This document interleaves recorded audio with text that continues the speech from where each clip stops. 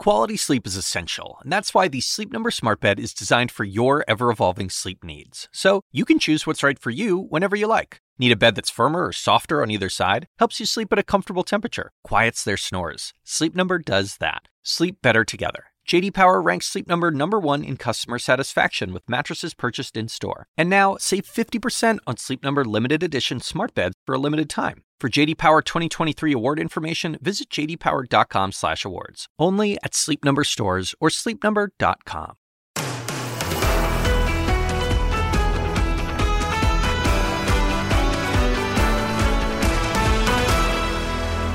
All good until we got here. It was canceled, our 4:20 flight, and they said we have to rebook, and the line is like 4 blocks long. We were just going to recheck in a hotel because they said even if you go through this line, it might be up to New Year to get a flight. I was on hold for 6 hours. I literally fell asleep, woke up, and I was still on hold. Well, good morning, everyone. We're so glad you're with us. It is Tuesday, December 27th. Dawn is off. We are glad to be here. What a day. You got home okay yesterday. Thank goodness. But the airports are insane. Yeah. And so I feel for people like that passenger there on hold for over 6 hours. Unbelievable. So plans are all being unraveled for travelers of Southwest Airlines, especially this morning. More than 60% of their flights already canceled today. Also, the death toll is rising in Buffalo, New York, after a blizzard crippled the area, and residents still digging themselves out of the snowstorm this morning. We're live on the ground where officials say conditions remain dangerous. Also, China this morning taking a big step toward reopening its borders after shutting out much of the world for nearly 3 years. The other COVID restrictions they plan to lose ahead, plus this. I'm not a criminal, not here, not abroad, in any jurisdiction in the world have I ever committed any crimes. But he is admitting to embellishing his resume. After a week of silence, Congressman-elect George Santos has now admitted to lying about parts of his past. He still says he will take office next week, though. We'll talk about all of that, but first, these cancellations for people across the country. The cancellation boards are lighting up again at the nation's busiest airports, especially for people on Southwest Airlines. Thousands of passengers scrambled to make alternative plans as flight after flight in city after city have been canceled. Listen to this overheard announcement at the airport in Houston. Unfortunately, our next available seats for rebooking are on the 31st and beyond. Once again, our next available seats for rebooking customers at this time is at the 31st and beyond. The 31st of December, that is 5 days away. Southwest Airlines CEO tells the Wall Street Journal, quote, "This is the largest scale event that I have ever seen." The airline says it will most likely have to cancel even more flights today. Let's begin this hour with our Gabe Cohen. He is live at BWI Marshall Airport in Baltimore this morning. Can you help people understand, Gabe, why this is happening to Southwest in particular when much of the bad weather is gone? Yeah, well, Poppy, that's a great question. And first off, as you mentioned, Southwest Airline passengers can expect this meltdown to only get worse. They've already canceled more than 60% of their schedule for today, close to 2,500 flights. And the CEO of the company told the Wall Street Journal they're only expecting to fly just over a third of their schedule in the coming days as they try to regroup after what they're really blaming, which is the winter storm and the holiday rush. They say they're trying to get pieces back into place ahead of New Year's travel. But again, this has been a disastrous few days, including a disastrous Monday for the company when the airline canceled more than 2,900 flights. That's more than 70% of their schedule, leaving passengers stranded all across the country, creating these huge lines in airports everywhere, including here in Baltimore. And as you saw before, people sitting on hold for hours trying to rebook their flights. Take a listen to a father stranded in the Orlando airport who was sleeping on the floor for the third straight night with his family. I feel very, very upset, really, to be honest.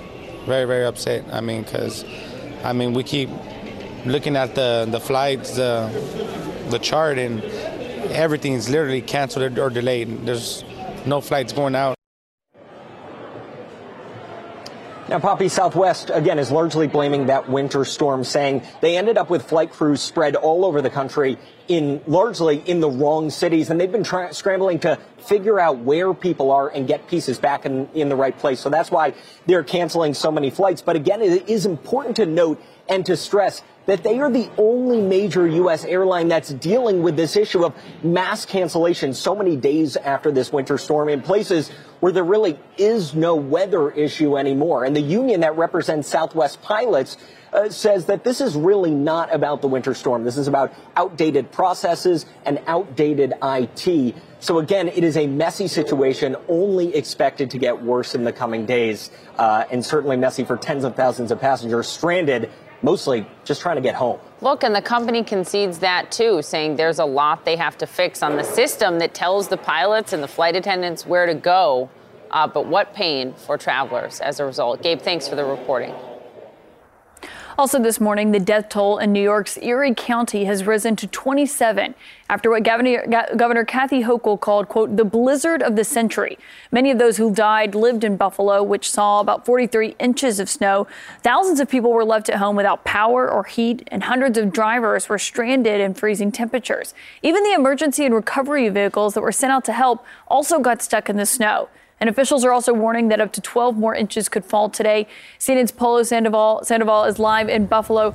Polo, what are you hearing about what those rescue efforts are looking like this morning? Well, Caitlin, with that death toll continuing to rise, what we are seeing are other New York State communities that are sending in reinforcements, sending in resources here to Buffalo, which is still experiencing a driving ban. It is expected to remain in place through today at least. Those reinforcements meant to provide assistance to get to people who have been snowed in their homes for days now, and also to continue with the plowing operations to try to get more of those streets clear and safe and drivable as well. The other concern as well is getting food into the city, particularly to those warming shelters and to some of the facilities where those first responders who have been working for days now can actually have something to eat. You see all those facilities, all those grocery stores, everything's been closed here. So you do have some big chains that are announcing that they are going to open as soon as it's safely possible to do so. But still, there is so much uncertainty right now, Caitlin. We've been my team and I have been sheltering in place at a hotel with Buffalo residents for going on 5 days now. And residents here are telling me that they are learning that they've experienced pipe bursting in their homes. So even after they're given the green light to return home, this ordeal will be far from over for so many residents who live here, who experience what they will always remember as a blizzard of 22. Yeah, and more snow still expected today. Polo, stay safe. We'll check back in with you this morning. All right, let's go to meteorologist Chad Myers, who joins us now. I mean, it's amazing to see it is still snowing in Buffalo. Yes. Yeah. South towns this morning, Cheektowaga, West Seneca, East Aurora, Hamburg, all the way down to the south of Buffalo proper. But that band of snow will pop back up into Buffalo proper, probably another 2 to 4 inches likely today. More downwind of Lake Ontario, that's Watertown, but Buffalo, like you could use any more. 50 inches so far from this storm. It's still cold, but the warm air is on its way. A little bit of help. The warm air is in the west right now, getting pushed to the east by another storm system that's coming onshore there. Now, this warm air is going to warm things back up into the 40s and 50s. And yesterday at my apartment, temperatures were about 34, and we were doing very well. Hey, it's warming up. Guess what, though? The pipes were already frozen, and the pipes were already cracked, and that weather that warmed things up made those pipes melt. And all of a sudden, that little plug that was a little plug of ice is no longer there, and the water was pouring out. Ice everywhere this morning as temperatures went back down. This freeze-thaw thing is going to go on now for days and days and days. So just because you're warming up doesn't mean you're out of the woods. We could see significant amounts of those pipe burst problems across the East Coast. Could be millions or billions of dollars worth of problems here with that flooding. There's the next storm for the West Coast. The European model over the next 10 days in places in the Sierra puts down, I'm not stuttering, 20 feet of snow in the highest elevations. That will cause travel problems, and that can cause avalanche issues as well, Poppy. 20 feet of snow. Chad Myers, new snow. Thank you very much. Yeah. All right, the weekend of travel nightmares is not just, at the airports. It also upended the retirement plans of our next guest. Michael Mothershed was set to officiate his final game as a Pac-12 conference football referee after nearly 30 years, but he wasn't able to make it to the Quick Lane Bowl in Detroit after his first Southwest flight was canceled. The second Delta flight he booked was also severely delayed. That's Jeff Cervinsky. He is actually the backup referee. He was called in. He's from Midland, Michigan, about 2 hours away on Christmas Day. That's because the referee, Michael Mothershed, who was supposed to be here, missed his flight. So, Michael, if you are watching this game, man, you are certainly missed. You spent 28 years as a referee in the Pac-12. I know you're retiring. We wish you well in the future and all you give to college football. That was Michael Mothershed's replacement there, but joining us this morning is Michael himself. Michael, thank you for being here. We were so bummed by this story. I mean, we're talking about the implications of this travel nightmare, but what a bummer for you to have to miss your final game. Tell us what happened to you as you went to the airport over the weekend. Good morning. Well, it all started on Christmas Eve. I had a flight with Southwest, and it was scheduled to take off at 6:30 a.m. I arrived at the airport probably before 5, and I looked at the board, and it indicated that my flight was canceled. But there was another flight that was leaving at 6:40. I was scheduled to leave San Diego, arrive in Dallas, Fort Worth, and then proceed on to Detroit. So I went to the gate, and there was no one there. Eventually, I said if I needed to cancel, reschedule, rebook my flight, that I had to go downstairs to customer service. So I proceeded downstairs. There was a line already there, and it was probably about 5:15 when I entered the line, and I was there for approximately 4.5 hours. Oh my God! Waiting to talk to an agent. In line for 4.5 hours. In line. 4.5 on Christmas hours, Eve. yes. On Christmas Eve, yes. I did not expect that. When Caitlin told me about your story, because this is the big college football fan over here, I couldn't believe it. Okay. And I thought, he's going to have to go back to work and work another year and have another final game. But in all seriousness, we're glad. We hope you have a happy retirement. But what was it like to watch someone else officiating that game, given what we now know about why a lot of these airline, cancellations, especially with Southwest, were happening? It wasn't just weather. Yeah, it was a little different. And it was, I'm sitting there on the couch watching my crew work and a different referee, and I'm thinking, God, here I am. I am watching the game that I am supposed to be, supposed to work. And it was strange. And, things happen. I did not expect this to happen at all. And, it's one of those things, you experience and you chalk it up and you kind of move on. But to close out my career as a referee on the field, I did not anticipate this. Yeah. Well, you had 28 years where you were a referee, 9 as the main referee. Since you did not get to officiate your final game that you were hoping to do, are there any moments from those years that you want to share? Anything that were the biggest highlights that you've reflected on? In 2000, I worked the 2006 national championship game, and that was fantastic. That was between Florida and Ohio State. And this year, I had the opportunity to work Oregon and UCLA, and that was number 9 versus number 10. And we worked a great ball game. It was a fantastic crowd, and it's really a privilege and to be able to work as an official and to work at this level. So I really had a great game as a referee and as a crew, and that was probably one of the highlights for this year. Congrats on an amazing career. Instead of people yelling at refs all the time, we should say thank you for all that you guys get right. I don't know. I feel I like appreciate that. This is my message to Caitlin when she thinks the refs get it wrong. Yeah. Michael, we're super grateful you joined us this morning. We're sorry that you missed your final game, but thank you for coming on to talk about it, and thank you for your years as a referee. You're welcome, and thank you. I appreciate your time. Oh. All right. Well, incoming Republican Congressman George Santos is now finally admitting to lying about really significant parts of his resume, what he is saying in 2 interviews. That's ahead. Also, China is making some big changes to the country's travel policies as they are now easing COVID restrictions. We'll tell you what's different.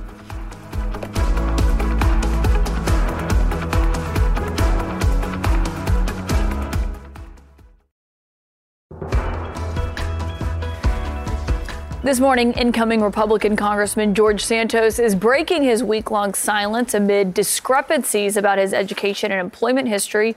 He now says he never graduated from any college or university, despite saying that he had, and that he never worked for Citigroup or Goldman Sachs, despite saying he had. He says he is apologizing for embellishing his resume. I'm not a fraud. I'm not a criminal who defrauded the entire country and made up this fictional character and ran for Congress.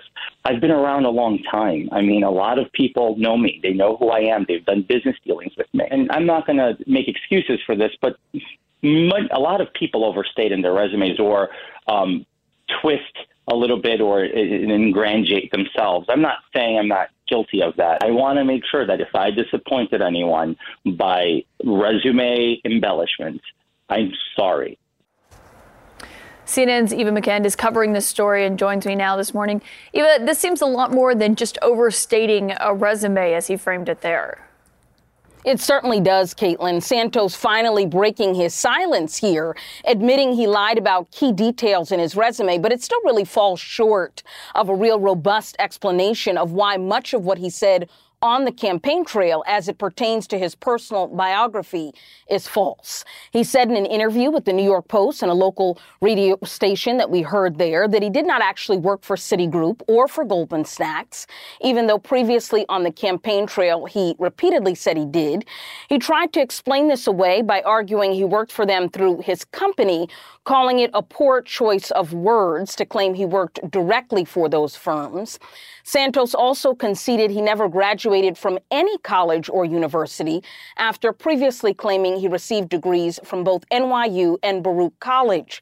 You know, he now says he's embarrassed and suggested it's not uncommon to lie on a resume, really trying to downplay the severity of an incoming member of Congress caught in so many lies. But Caitlin, he maintains he's not a criminal and says he still intends to serve in Congress. Well, what about the claim, though, that he said he lost employees during the Pulse nightclub shooting? Yeah, Caitlin, this too appears to have been a lie. And this is significant because this is not just about his personal biography. This was a deeply tragic event that occurred in this country. And he now says the victims of that horrific shooting never worked for him. Take a listen. Did anyone who worked for you perish in the Pulse nightclub shooting? That worked for me directly? No, but we did have people who were being hired to work for the company at the time who I was in Florida during the Pulse nightclub shooting at another nightclub that same evening, not too far away. But yes, we did lose 4 people who were going to be coming to work for the company that was starting up in Orlando. So this is sort of a word soup salad here, but it is a lie. This morning, we are left with more questions than answers. Questions remain about his charity, claims that his grandparents died in the Holocaust, his financial disclosures. I mean, it's just endless, a litany of other issues. What is for sure, though, is Republican leadership, Kevin McCarthy, who will have to rely on Santos for that key vote for House Speaker. He's keeping quiet and clearly just praying that this whole thing blows over. Caitlin? Seems unlikely given the new Congress is set to start next week. Eva McKend, thank you. All right, let's talk about all of this with CNN political commentator and political anchor at Spectrum News, Errol Lewis. Not only are you great on all things New York politics, you interviewed him. I did, shortly after the election. I did. And he was not honest. No, he was not honest with me or anybody else. I asked him what committees he'd like to serve on. He says, well, due to my financial background, I'd love to be on financial services. And that's the problem here, is that the lies start to compound and one leads to the next. And, of course, the overall problem is that he may have violated any number of local or federal laws, and yet he's on track to become a lawmaker unless something changes. What laws, and I guess who would it be up to if McCarthy's speaker? We know just at the local level that the state attorney general is looking into some of the things. I mean, one thing that Eva McKen just mentioned is that he started something called Friends of Pets United. Right. They apparently, and ran it for several years, took money from people. It was supposed to help pets. There's no record with the IRS of the thing actually existing. And the New York Times reported that somebody who was supposed to be a beneficiary of this good work, and he's claimed to have saved thousands of pets, they said they never got any money. So charities in New York are monitored and regulated by the Attorney General, who's looking into it. And we don't know where that's going to go, but it's probably not going to work out the way George Santos wants. And then generally with the federal, there's something called the False Statements Act. It just tripped up a number of people like Martha Stewart and others. When the federal government comes asking, you can't just write down any old thing on a form and say, my company paid me $1 million last year if the company doesn't exist. Yeah. But apparently George Santos did exactly that. But even putting the legal aspect of this aside, I mean, that's a big part, but the political backlash, him, saying that his grandparents had survived the Holocaust, and then now saying, oh, I never said I was Jewish. I said I was Jew-ish. Yes. That's comedy writers are often put out of work by these politicians. You couldn't make up something like that. That's, look, the district, I know a little bit about the district. I know some people out there. It's a very heavily Jewish district, no hyphen. There are a lot of Holocaust survivors and children of Holocaust survivors out there. Each piece of the fabrications by George Santos, if you look at it closely, are targeted toward a group of voters, whether it's pet lovers, LGBTQ voters, Holocaust survivors, Jewish community, and so forth. The problem, of course, is that it's just a tissue of lies, and it all sort of unravels the minute you look at it. What about just the idea that he's framing it as an embellishment, though? Is this like the age in that lots of people do? Is this the world we live in now, where he's admitting to flat out lying about huge parts of his resume? Right. But he's saying, oh, well, I just embellish. Everyone overstates things a little. I'm embarrassed. But he flat out lied and was silent for a week on this, and now is speaking out about it. I don't think he's finished, by the way. I mean, more questions come up, like the pet charity and, so forth and so on. The whole question of him saying that, because he's on the record saying that he's never had a problem with his sexuality and so forth, and that he's a gay man. And then it turns out he was married until just a few years ago. And then he says, oh, well, this is private. Well, you can't put it on your website and talk about it in speeches and run for public office. Mm-hmm. And then when asked about it, like, hey, just straighten out the timeline for us, if nothing else, and then sort of run behind a cloak of privacy. And he's been invited and remains invited to come on CNN. Oh, sure. I'd love to talk with him. To come back to talk to you. We've asked many times, and maybe he still will, because who he didn't talk to is the New York Times for either of their pieces. And then in this interview, he went after the Times. Right. In fact, what he's said pretty consistently from the beginning, and even his lawyer said, without denying any of the specific charges, says that, well, the New York Times is elitist and they don't like me and this is all political and so forth and so on. And, I guess you can hide behind that if what you're trying to do is get to January and get sworn into Congress. But these questions are not going to go away. And the New York Times is not the only news organization. Newsday has questions. They're the local newspaper out there. Spectrum News, my company, your company, everybody's going to ask him, what the heck is going on here? And can you be trusted? Will anybody in Congress sit with you and make deals with you and rely on your vote and trust your word? It's hard to see how he's going to function as a member of Congress if all he is a vote for Kevin McCarthy to become the next speaker, and he has publicly said he supports Kevin McCarthy. That might be the easiest and maybe only vote he gets to cast that doesn't have a cloud over it. Errol Louis, thank you very much. Again, no better voice on this morning. We'll see what is to come. Okay, Miami Dolphins quarterback Tua Tagovailoa is back on the NFL's concussion protocol, what we're learning this morning. Welcome back to CNN This Morning. We're glad you're with us. Coming up, how the recent travel disruptions are impacting more than just your New Year's plans. Also, Ukraine wants a peace summit by February. What is Russia saying? And who is more empathetic, men or women? I'll let you guess what a new study is revealing. All right. Also today, President Biden is headed for vacation. And while he is expected to sign that just passed $1.7 trillion government spending bill at some point this week, he's also bracing for a reshaped Washington in the new year. It's going to be buzzing with questions about 2024 and his potential candidacy. And it is also going to be a Washington where Republicans have control of the House. Just a little bit, but still control.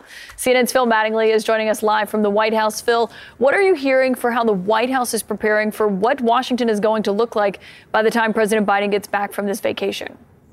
Yeah, I think there's a very keen understanding that it's going to be a very different town, a very different political atmosphere when President Biden comes back just one day before House Republicans are expected to vote on the speaker's race. And I think that race itself kind of gives you a window into some of the preparations that have been going on behind the scenes here at the White House and the fact that they don't actually know who's going to be the next speaker. The expectation has long been Kevin McCarthy, the current Republican leader, would win that race.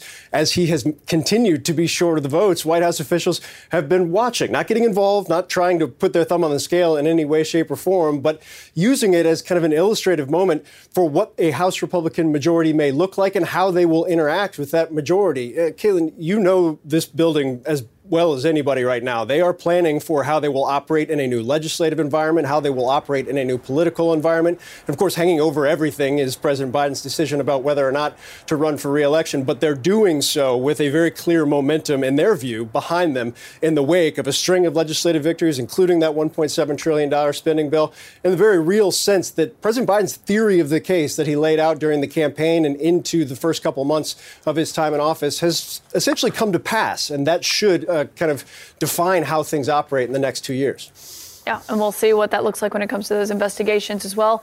Phil Mattingly, thank you. A really significant change in China. This morning, the country is taking a big step to reopen its border for the first time in about 3 years. In the new year, Beijing will plan to drop its quarantine requirements for inbound international travelers. It also is removing restrictions on airline capacity and the number of flights that it lets into the country. Let's go to CNN's Selena Wang. She joins us live in Beijing. This is a huge deal, and it follows the end of their zero COVID policy. It also follows this ending of releasing any data in terms of the numbers of COVID cases, a lot of mistrust there. How significant is it this morning that they're lifting all of these restrictions? Poppy, this is huge, and people are collectively breathing a sigh of relief. This was a whole slate of changes. The biggest one is that from January 8th, the country is dropping quarantine for all international arrivals. Authorities are also promising to gradually restart outbound tourism for Chinese citizens. Inbound travelers, they still need to get a 48-hour negative COVID test before boarding, but they've dropped all of the other super cumbersome requirements. Now, these changes, they are not only a big move towards ending China's nearly 3 years of isolation, but it also points to a formal end to zero COVID. And to really understand why this is such a big deal, we've got to look at the reality of what China has been. This country has been severely limiting throughout the pandemic who can go in and out of the country. Flights have been extremely limited and expensive. All arrivals had to go through quarantines in government facilities. I went through multiple quarantines myself, including 21 days earlier this year. And we're talking about harsh quarantines. No choice in what facility you go to, no opening your door except for food pickups and COVID tests. So all of that is now gone. And this is an emotional moment for so many people who've been waiting for 3 years or more to finally go home, to reunite with family. And finally, so many people I'm talking to say they are seeing that light at the end of the tunnel. And another huge change, China has not allowed foreign-made vaccine into the country, right? So Pfizer's vaccine, for example, Moderna. But when it comes to antivirals, treatments like Paxlovid, they're changing now? Yeah, Poppy, this is significant because it has been so hard for people to access antivirals in this country. But in a major move, Beijing has just announced it's going to start distributing Paxlovid to community health centers in the coming days. We don't know how much is going to be given, but this is much needed relief. Even basic medicine like fever and cold medicine are nearly impossible to get at drugstores across the country. Some local governments have even resorted to rationing the amount of medicine for sale down to the exact number of pills. And all of this is coming as the medical system is under a huge amount of pressure. Even in the capital here in Beijing, which has some of the best medical resources in the country, doctors say they are overwhelmed with elderly patients with COVID symptoms. Poppy. Okay, two big changes. Selena Wang, thanks for the reporting live from Beijing.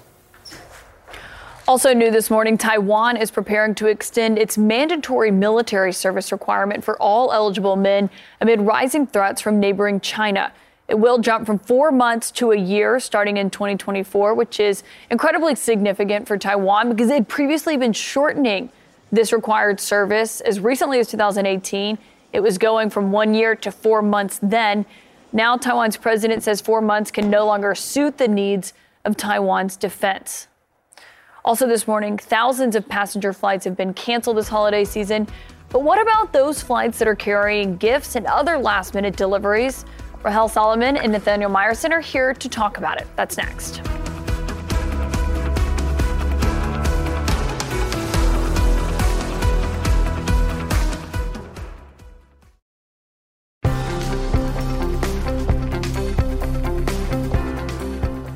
I'm beyond frustrated and hurt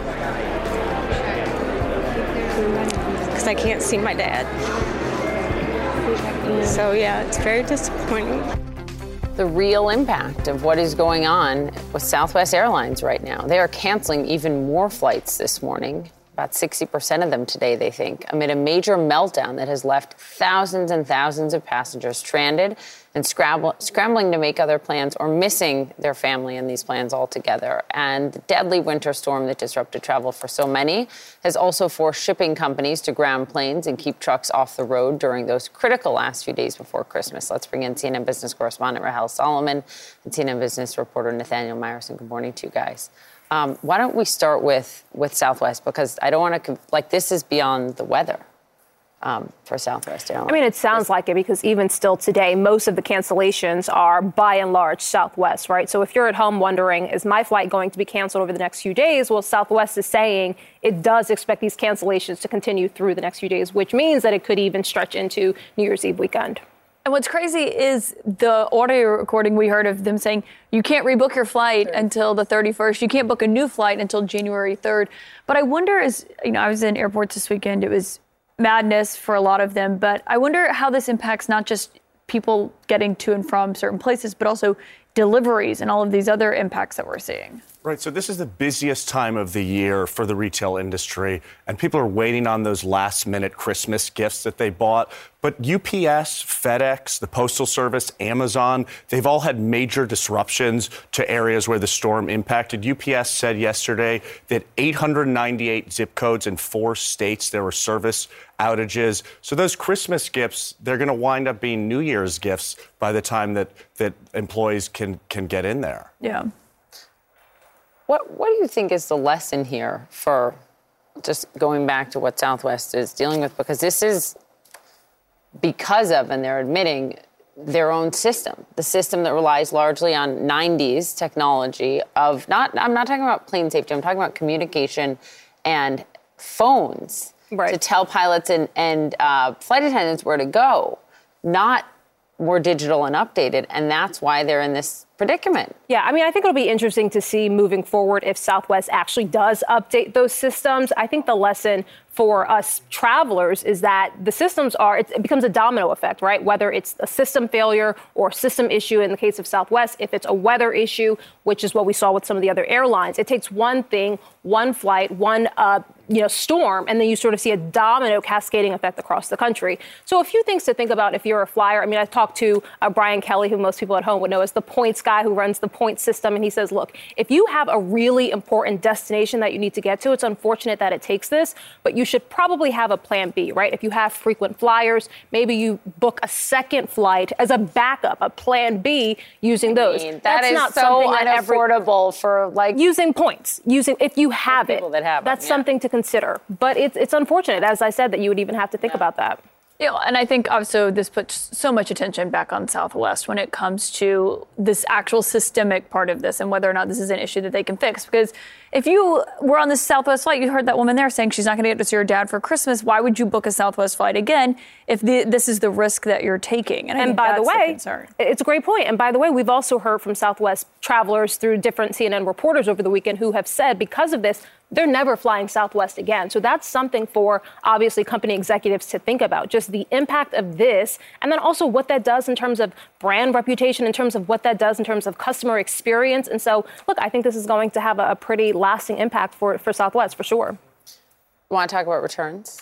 You all were griping in the commercial about returning things. Okay, well, a lot of people got stuff for Christmas, me included. Some stuff you have to return that you can't keep. And now people are going to start charging for returns. So some major stores are going to start charging for returns. We love free online returns. We can buy anything, bring it back if we don't like the color or the size is too big. But the stores hate it. It winds up back on their shelves or in their warehouses. They have to mark it down. They also have to pay for us to ship the stuff back. So you have Anthropologie, H&M, Zara, Abercrombie, they're all going to start charging for free online returns. We returned $816 billion worth of stuff last year, and stores are saying they've had enough. It's a nice perk for us, but it's a nuisance for the retailers. It's costly, as Nathaniel pointed out, and they have to figure out what to do with it. Can they resell it? Do they have to discount it? So they're sort of adding some friction to the return process, which for someone like me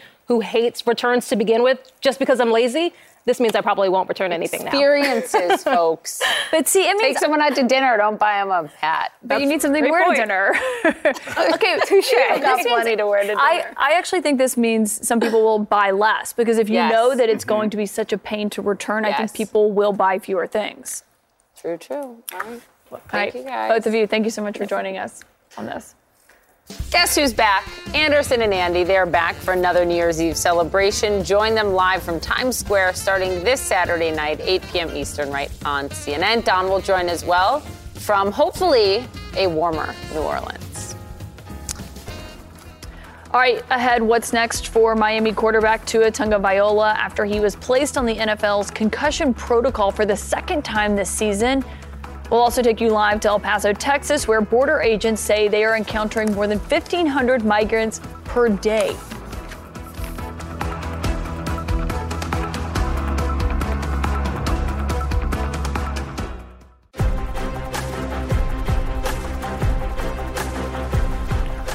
Miami Dolphins quarterback Tua Tagovailoa is back in the NFL's concussion protocol for the second time this season.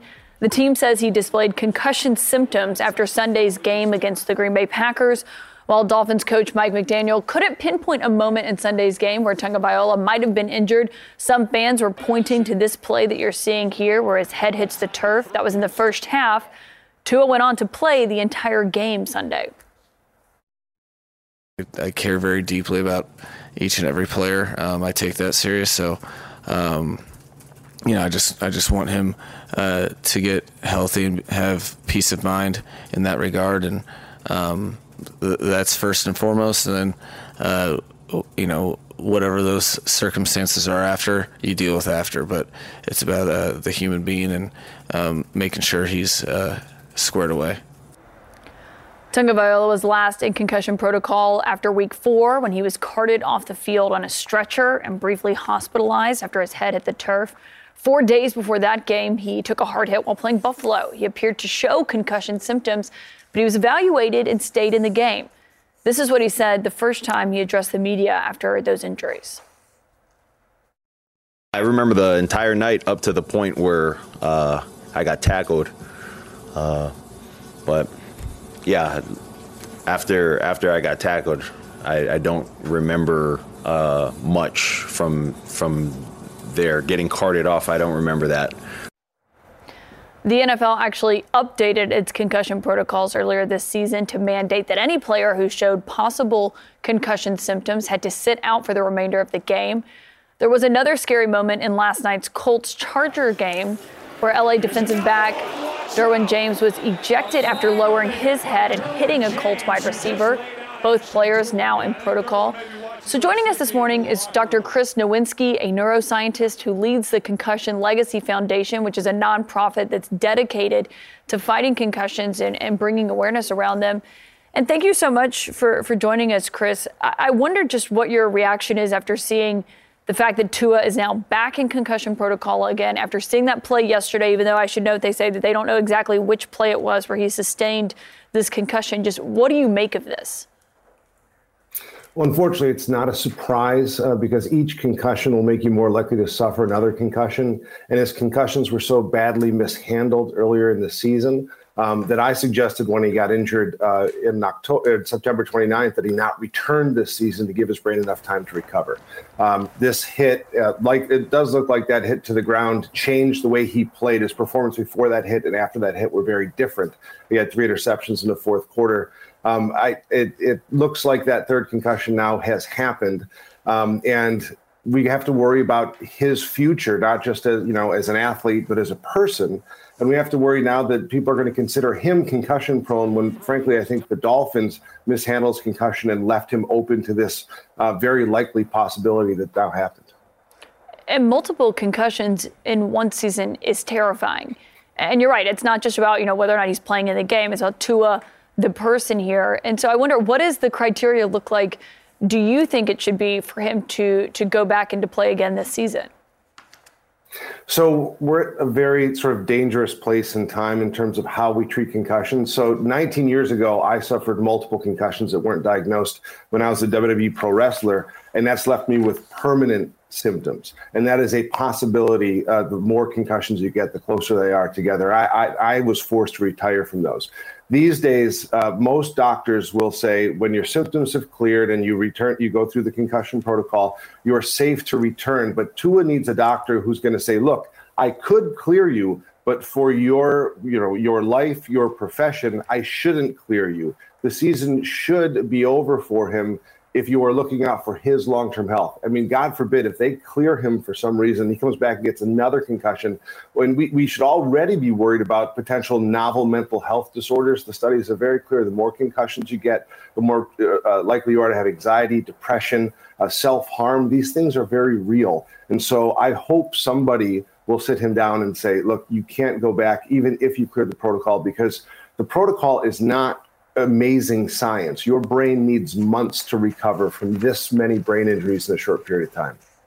Right. It's been so many. I mean, I know it's concerning for his family, his friends. RG3 was saying he doesn't think Tua should play at all again this season. I wonder, we talk about the NFL updating its concussion protocols. Do you think they are stringent enough as they are now, or does it need to be changed? The fact that we saw that play that happened Sunday, Tua stayed in the game for the rest of the game. Are the protocols where you think they should be as they are right now?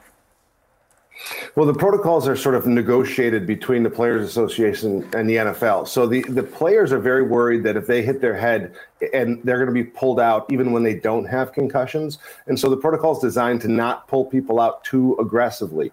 And so if you did pull everybody out who was hit in the head, you'd be pulling everybody out every game. So that's not really feasible. So I think the players are comfortable with this. I think the reality is that we have to consider that Tua is the most watched athlete in the country for concussions right now. And everybody missed this, the spotters, the team, the doctors, his teammates. And it's just a reminder of how hard concussions are to identify. And I think the extrapolation should be, think about your child. If you have your child in a sport like football and you think you can spot their concussions, I promise you, you cannot. Most of them don't show outward signs that you'll ever be able to pick up. That's partially why we suggest parents don't let their children play tackle football until high school. We have a campaign called Stop Hitting Kids in the Head. We can't control this concussion issue as much as we think we can. And Tua is a great reminder that we need to be more focused on prevention than just spotting concussions and removing players who already have brain injuries. Yeah. I know this is a big concern to his parents, his family, his teammates, all the fans watching him. Chris Nowinski, thank you for joining us this morning with your expertise. Thank you. All right, a new study is also maybe showing what some of us think we already know. Elizabeth Cohen explains why women may be more empathetic than men. Also, I hope this isn't happening to you, but it's happening to a lot of folks across the country. A major meltdown for Southwest Airlines. More than 60% of their flights have already been canceled this morning. What it means for you and why it's happening ahead.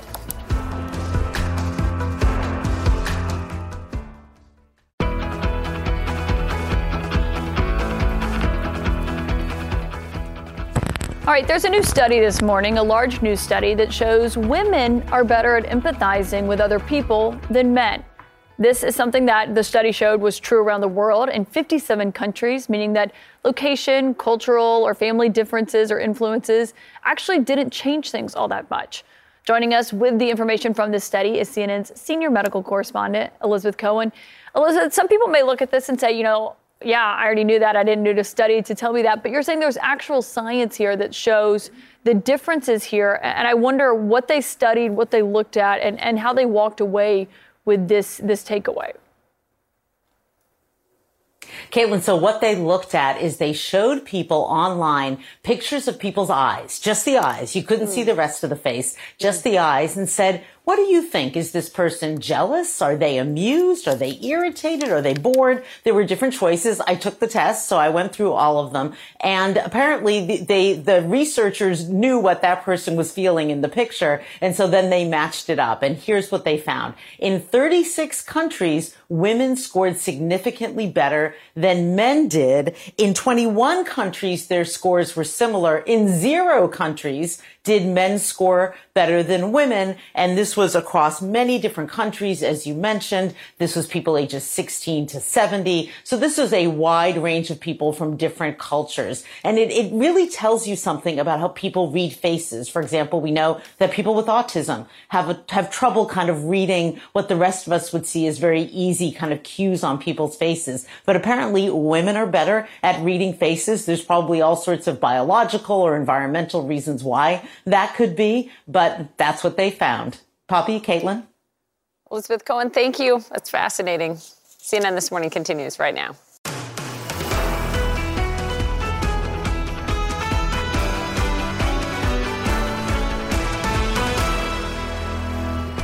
We didn't get any text or any message telling us it was canceled before we came. What will you do when your flight's canceled? Go back home, hang out with the pops for a couple more days, call my boss and tell him I'm sorry.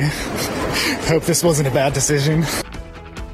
Good morning, everyone who is not at the airport today. Dawn is off this morning. As you can see there, it has just been chaos at the airports over the last several days. That has not changed as flights have been canceled. Travelers have been stranded. Southwest Airlines forced to scrap more than 60% of its flights today. Also, the death toll is rising amid a record-breaking blizzard in Buffalo, New York. We're live on the ground there. Also this morning, Ukraine's foreign minister is aiming for a peace summit in the new year. Could Russia potentially be invited to the table, and will they show up?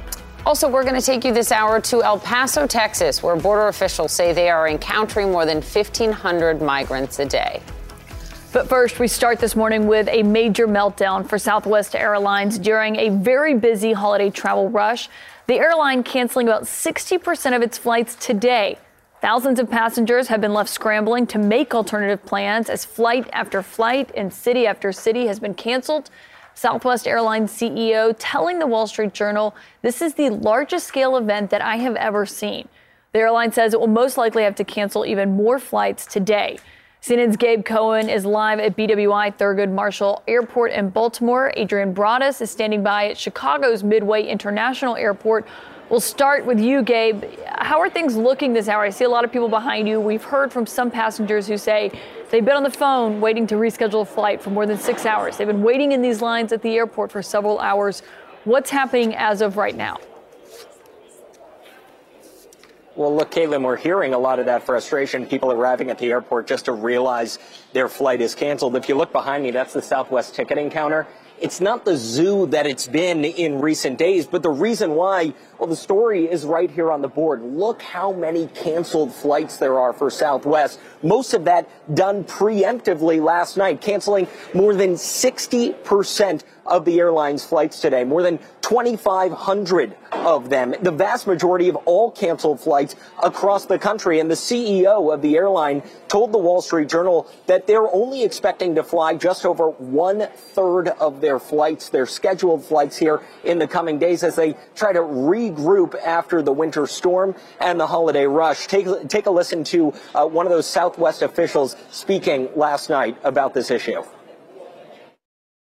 First and foremost, we absolutely apologize. Hospitality is I'll say number two behind the safety aspect, as it should be, but we do apologize to our customers. We will do everything that we need to do to right the challenges that we've had right now, including while we are, willing to offer hotels, ride assistance, vans, whatever that looks like, rental cars, to try and make sure these folks get home as quickly as possible. Now, again, Southwest has largely blamed that huge winter storm last week, saying that most of their flight attendants, their pilots, were left in the incorrect city, and they've been trying to regroup, get pieces back in place, which is part of why they're canceling so many flights in the days ahead. But there are a lot of people who are questioning that explanation, given the fact that they are the only major U.S. airline that's dealing with this issue of mass cancellations, really days after cities like Baltimore had any sort of weather issue. If you look at FlightAware, the flight tracking website, Southwest is responsible for more than 10 times the number of any other U.S. airlines cancellations. Just yesterday, certainly today, they're responsible for the vast majority, guys. Yeah, what a struggle, not just for the passengers, for flight attendants, for everybody. Gabe Cohen, thank you. We'll check back in with you. All right, so from Baltimore, let's go to Chicago now. Adrian Broadus joins us standing by at Chicago Midway International. Southwest flies in and out of there as well, right? I mean, I wonder what you're hearing from folks there. Oh, we're hearing a lot, and Gabe laid out one element of the story. The other challenge passengers are dealing with, finding their luggage. You can take a look for yourself, Poppy. Just look over here, a sea of bags as far as the eye can see.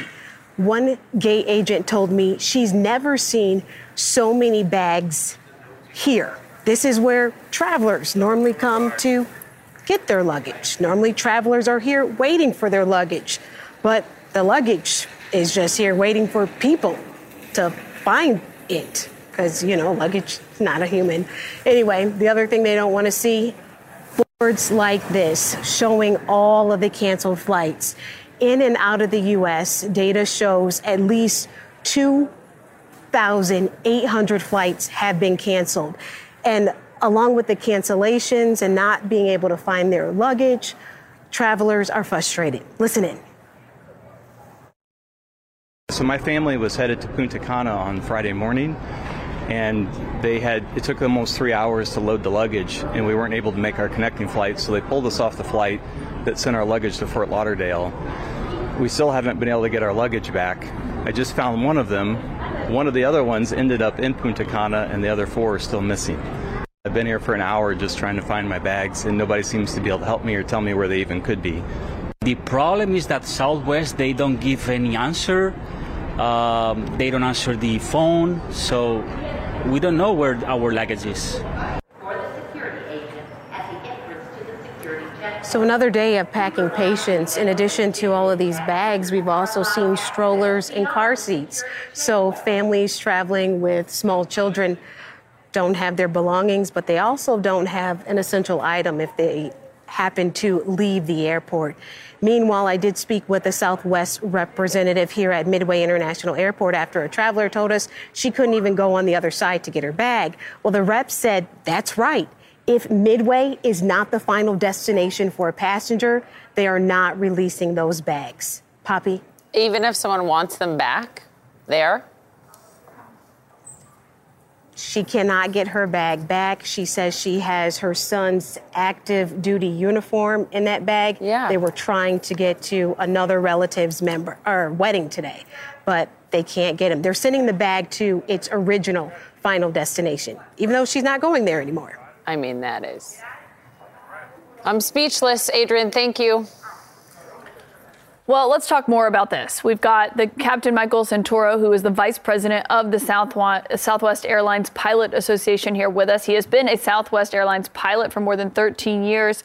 I wonder, what is your understanding of what went wrong here? Well, thanks for having me, Caitlin. So the storm that hit last week was the catalyst to this. But what went wrong is that our IT infrastructure for our scheduling software is vastly outdated. It can't handle the number of pilots, flight attendants that we have in the system with our complex route network. We don't have the normal hub and spoke like the other major airlines do. We fly a point-to-point network, which can put our crews in the wrong places without airplanes, mismatched, and that's what happened. And our software can't keep track of it. So they don't know where we are. They don't know where airplanes are. And it's frustrating for the pilots, the flight attendants, and especially our passengers. And we're tired of apologizing for Southwest, the pilots of the airline. And our hearts go out to all of our passengers. It really does. Yeah, I can see how frustrating it is. So it seems like you're saying this is a problem that Southwest could have predicted, essentially. So, yeah, they should have preemptively canceled some more flights coming in Denver that day. Wind, weather was really bad there. But we've been telling them this for years. We have a meltdown like once a year for the past 5 or 6 years. And every year we go in and do an after action. And the SWAPA, the union leadership, we go in, talk to flight ops leadership, and we tell them, you guys need to fix your scheduling software, the scheduling systems, and how you operate our schedules. And to no avail. They never update it, never invest the money and resources they need to. And so we continue to have these issues. Of course, this is the largest disruption I've ever seen in my 16 years at the airline. Really? It's the largest you've seen? Oh, for sure. It's embarrassing. It seems that this is just as much trouble for the pilots, and that I was reading pilots have had to book their own hotels when the airline didn't assign them.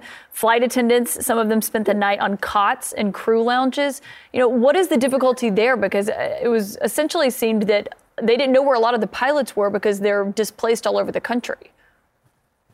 Yeah, so we have, over 10,000 pilots altogether. Not that many are flying at one time, but imagine everybody is in the wrong city without hotel assignments and trying to find hotels. The phones, you can't even get through to our scheduling people or our hotel desks. And so, yes, pilots resorted to finding our own accommodations. And we certainly encourage them to do that. So, after 30 minutes of trying, we just said, go find your own accommodations, get some rest, because obviously safety is number one, the biggest thing for us and important, and a rested pilot is essential to that. Yeah, it's remarkable to hear that, we've heard from customers saying they were waiting for hours to speak with representatives. Even pilots are having trouble getting them on the phone. We also heard from the transportation department saying that they are concerned about what they say is this unacceptable rate of cancellations and delays and reports of a lack of prompt customer service. They say they're looking into this. What kind of action do you want to see here? I know what I want to see. We have a lot of systems in place in our contract that it's been expired for over 2 years now, and we've been negotiating a lot of things in place to fix these issues in our contract with our work rules that would help alleviate some of this. And I want to see some serious investments and changes happening in our scheduling department to make this work. Yeah, it's clearly not working now. Captain Michael Santoro, sorry for your troubles. Thank you for joining us this morning, though, to shed some light on this. Thanks for having me. Well, this morning, Western New York is bracing for up to 12 more inches of snow today after what is being deemed the blizzard of the century has left 28 people dead. Officials fear that number will rise after the storm dropped nearly 50 inches of snow, leaving thousands of customers without power or heat, leaving emergency vehicles struggling to reach drivers stranded in very dangerously cold temperatures. Polo Sandoval joins us again live in Buffalo, New York. With more. Polo, good morning. Again, it goes without saying, thank you to you and your whole crew. You've been dealing with all of this, and it just continues. And now those frigid temperatures, Poppy, and with that rising death toll, the reality is people here in Buffalo will always remember this as a blizzard of 22. What we also know is that resources are now coming in from other New York State communities.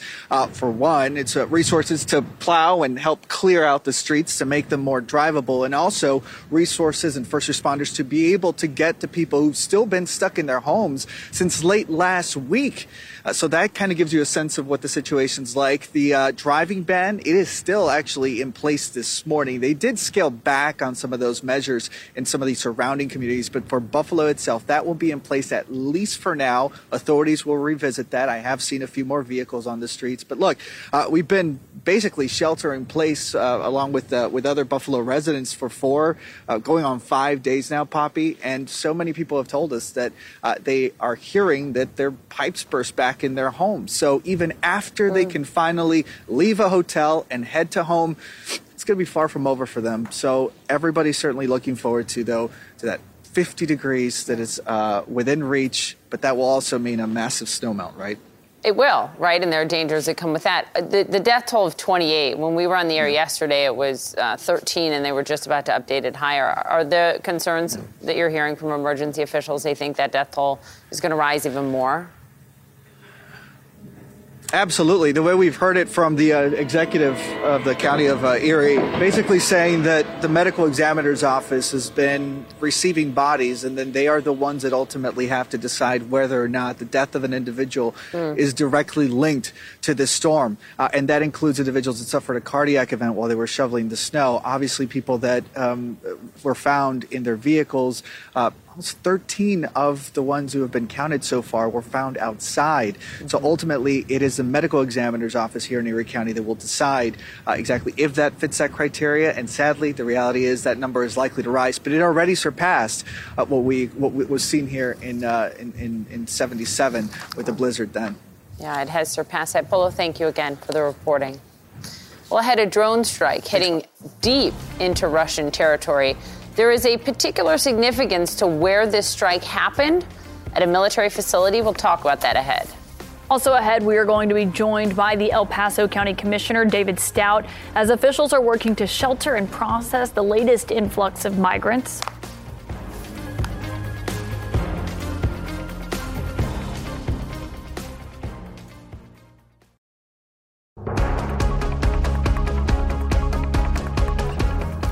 Welcome back to CNN This Morning. The Ukrainian Air Force has not yet claimed responsibility for a drone strike that killed 3 Russian servicemen on Monday, but they're also not denying it. The attack happened hundreds of miles deep into Russian territory at the port city of Engels. It is the second attack on the city this month, which houses a strategic Russian bomber air base. Let's talk to David Sanger, CNN political and national security analyst and White House national security correspondent for the New York Times about this. David, help us understand it because it is so foreign, right, to so many of our viewers. So if you could help explain the significance of where this strike was in Russia, maybe comparing it to the United States and what it would be like in the United States. Sure. So, first of all, this base is pretty far from the Ukrainian borders. It's about 300 miles in. So this is one of the furthest strikes into Russian territory that the Ukrainians have launched. And it looks like they did it with one of their own drones. The U.S. has said no striking into Russia with American-provided weapons. But they haven't put any restriction on using Ukrainian-developed weapons. We don't know how much damage it did, but the nature of the target's pretty interesting. Engels Air Force Base is, in fact, a strategic bomber base. That is, that's where they keep some of the bombers that they would use if they attacked the United States. So to answer your comparison question, it would be a little bit like somebody hit Offutt Air Force Base out in Nebraska, out near Omaha, which is where the U.S. keeps some of its strategic bombers and where its strategic command is headquartered, and then said, but don't worry, we weren't really going after your nuclear assets, we were going after the other assets. I'm not sure we'd completely believe them. And in this case, the worry is the Russians would say, well, this is beginning to infringe on our nuclear deterrent. And David, what does this mean for Russia in the sense of, are they being forced to move planes? How does this complicate what they've been doing in Ukraine? Well, Caitlin, there are two forms of complication here. One is they've got to move some assets around, and that's, of course, what the Ukrainians are trying to force them to do, because we think from this base they have launched some of the planes that have sent cruise missiles into Ukraine, which have done huge destruction to the cities and to the infrastructure. The concern, Caitlin, is this, that at this point the Ukrainians are basically betting that the Russians are throwing everything at them except nuclear weapons. And they think the Russians won't cross that line, that basically Russia will not make this a nuclear confrontation. We suspect they're probably right, but you don't know that for a fact. And the question is whether Putin at some point will feel as if he is losing so on the conventional battlefield that he has to change the nature of the game by using a tactical weapon. And that, of course, is what the U.S. has been gaming, scenario planning for months, but it's not clear how the U.S. would respond. I wonder, David, what you make, because given your reporting last week after President Zelensky addressed Congress, you said, for all of his talk about victory, it really revealed hints about his worries for the year ahead. And then just a few days later, now we hear from the Ukrainian foreign minister that they would like to have a peace summit in February. What does that mean? And would Russia even participate? What would that look like? Well, Poppy, it's great that they are looking for a peace summit, because all wars, or just about all wars, end with a diplomatic solution.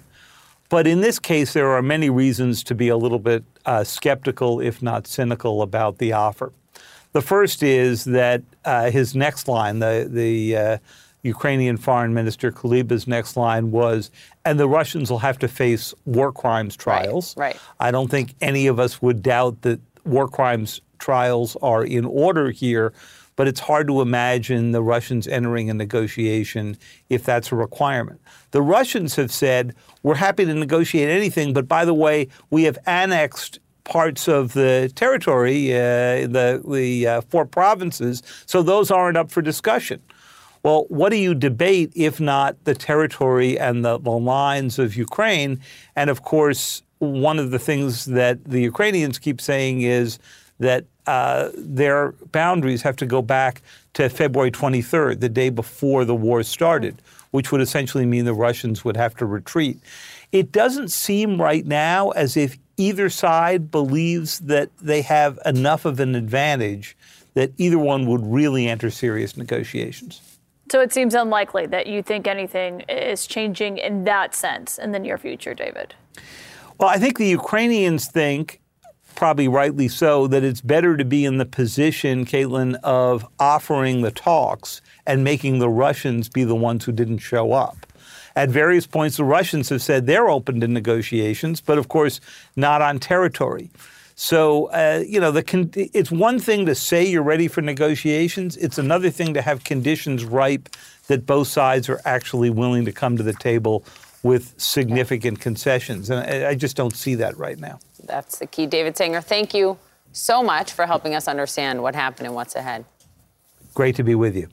All right, next, we're going to take you live to El Paso, Texas, where border agents say they are encountering more than 1,500 migrants a day. We'll be joined by the El Paso County Commissioner on how they are dealing with this and what he wants to see from the Biden administration. Welcome back to CNN This Morning. Coming up for us, travel chaos. Thousands of flights again today canceled in the United States, most of them coming from Southwest Airlines. Plus, New York Congressman-elect George Santos speaking out for the first time, admitting to lying about a number of things that he said as he tried to win his election. And the death toll rising in Buffalo, New York this morning as it struggles to dig out of a record-breaking storm. We will be speaking with the city's deputy mayor just ahead. We start, though, with officials in El Paso, Texas, as they are attempting to fortify the border with Mexico, putting up new fencing before Christmas. And more is on the way now, we are told, as CNN has learned approximately 22,000 migrants are sleeping in shelters, on the streets, in makeshift camps across 3 parts of northern Mexico. CNN's Rosa Flores is live in El Paso on the ground. Rosa, what are you seeing and hearing from officials who have been struggling to deal with this surge in recent weeks? You know, Caitlin, their biggest concern is that a migrant could die outside in the streets. And this is a concern on both sides of the border. I want to show you around because I'm in El Paso, just outside a church that serves as a shelter, but they only take about 120 people. Look around me. On both sides of this street, there are individuals who are sleeping on the bare concrete, a lot of them with their children. I talked to some yesterday who say that what they do at night is they wrap themselves with their children in their blankets to try to keep their children safe. All this, as you mentioned, that we're hearing that there are about 22,000 migrants that are waiting on the Mexican side of the border for Title 42 to lift. We learned this from advocates and city officials in a few cities, the cities of Matamoros and Reynosa. There's about 13,000 migrants there. Scenes like the ones you see here are what you see in those cities. Now, those cities are just across the border from the Rio Grande Valley. And also in Tijuana, Mexico, we're learning from an official there that there's about 9,000 migrants who are also waiting for Title 42 to lift. And Caitlin, I've got to say, there's a mix of individuals here in El Paso, some individuals who turn themselves into authorities, border authorities, others who are deciding because they're so desperate to cross the border illegally. That's why some of them end up out on the street, because the city says that for them to be allowed into shelters that are run by the city, they have to follow the law. Those have to be individuals who are actually documented. And so what you see here is what a lot of city officials here fear is that the temperatures drop. It's very cold in El Paso, and a migrant could die. There could be this humanitarian crisis could turn tragic if that happens. Caitlin. Rosa, I see you're pretty bundled up there. How cold is it in El Paso right now? You know, right now it's 36 degrees, and you can see that a lot of the individuals who are sleeping out here on the street, all they have are American Red Cross blankets. That's all they have for the night. I talked to a family yesterday who says that they feared that their daughter was going to die after they crossed the Rio Grande because they crossed overnight.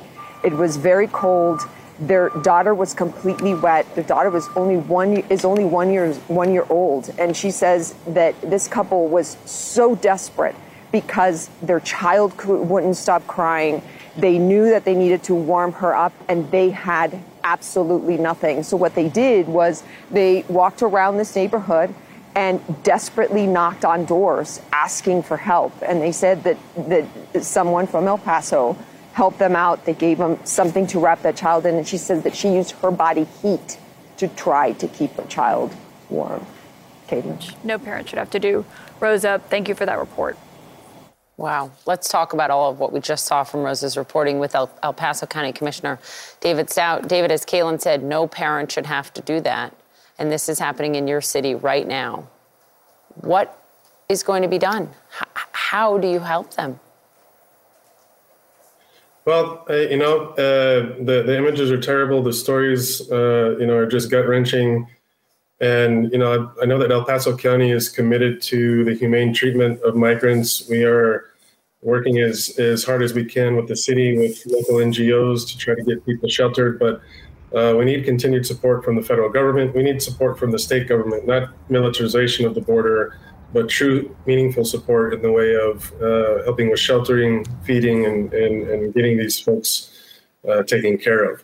So let's talk about specifically what that aid looks like and what you'd like from the Biden administration. You are a Democrat, I should note, and according to numbers from U.S. Customs and Border Protection, just look at them. I mean, we can pull them up on the screen. There has been a huge increase in the number of migrant border crossings at the southern border.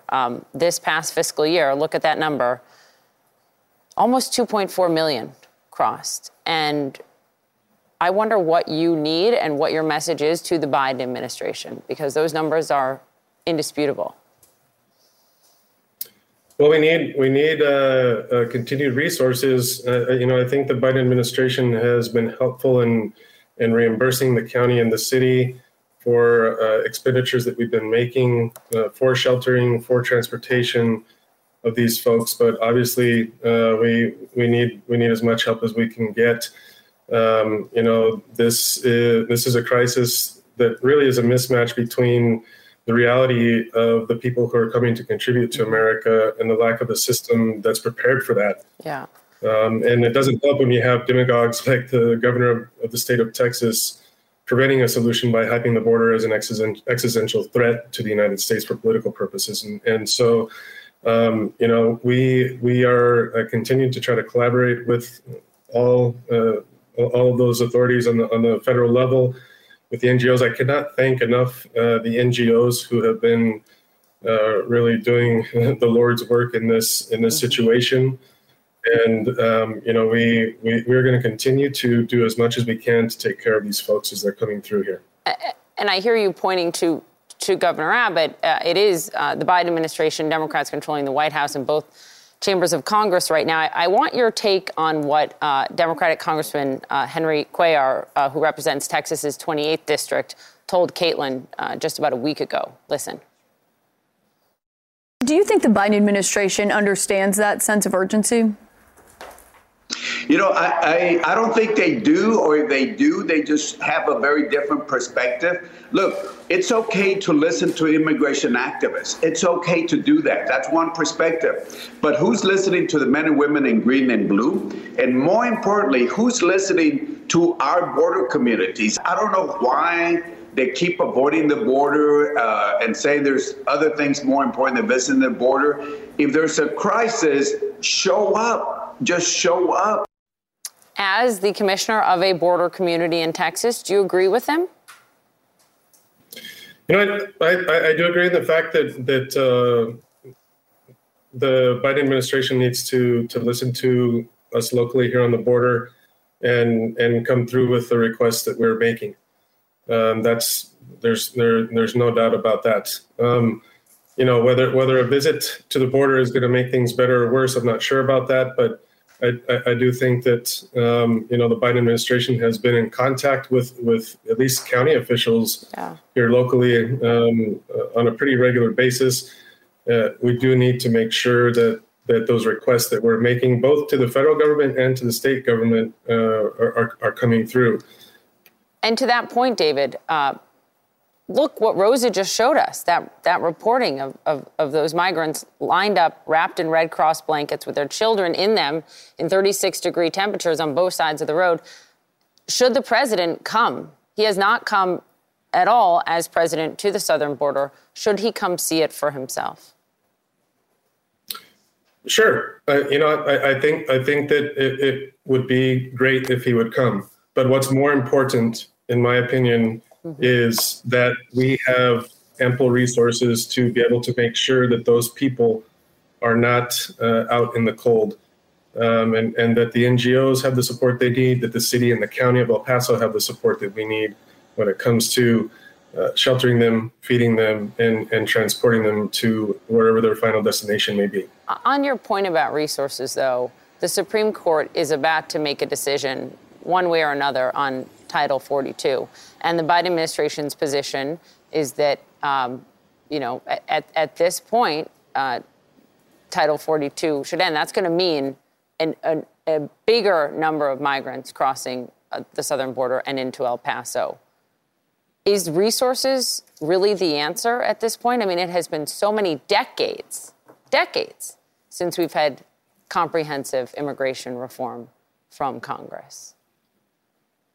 Sure. I mean, obviously, comprehensive immigration reform would be the greatest thing that could happen to help curb some of these issues. But I think that it's difficult to do that, and I think there's some low-hanging fruit when it comes to certain types of legislation that has been proposed to help with the situation, whether it's allowing more low-skilled workers to come in, dealing with dreamers, those types of things. But, I think there's some low-hanging fruit as well when it comes to when Title 42 goes away, and that is making sure that there's an orderly and timely process that's taking place when you have these folks coming and asking for asylum.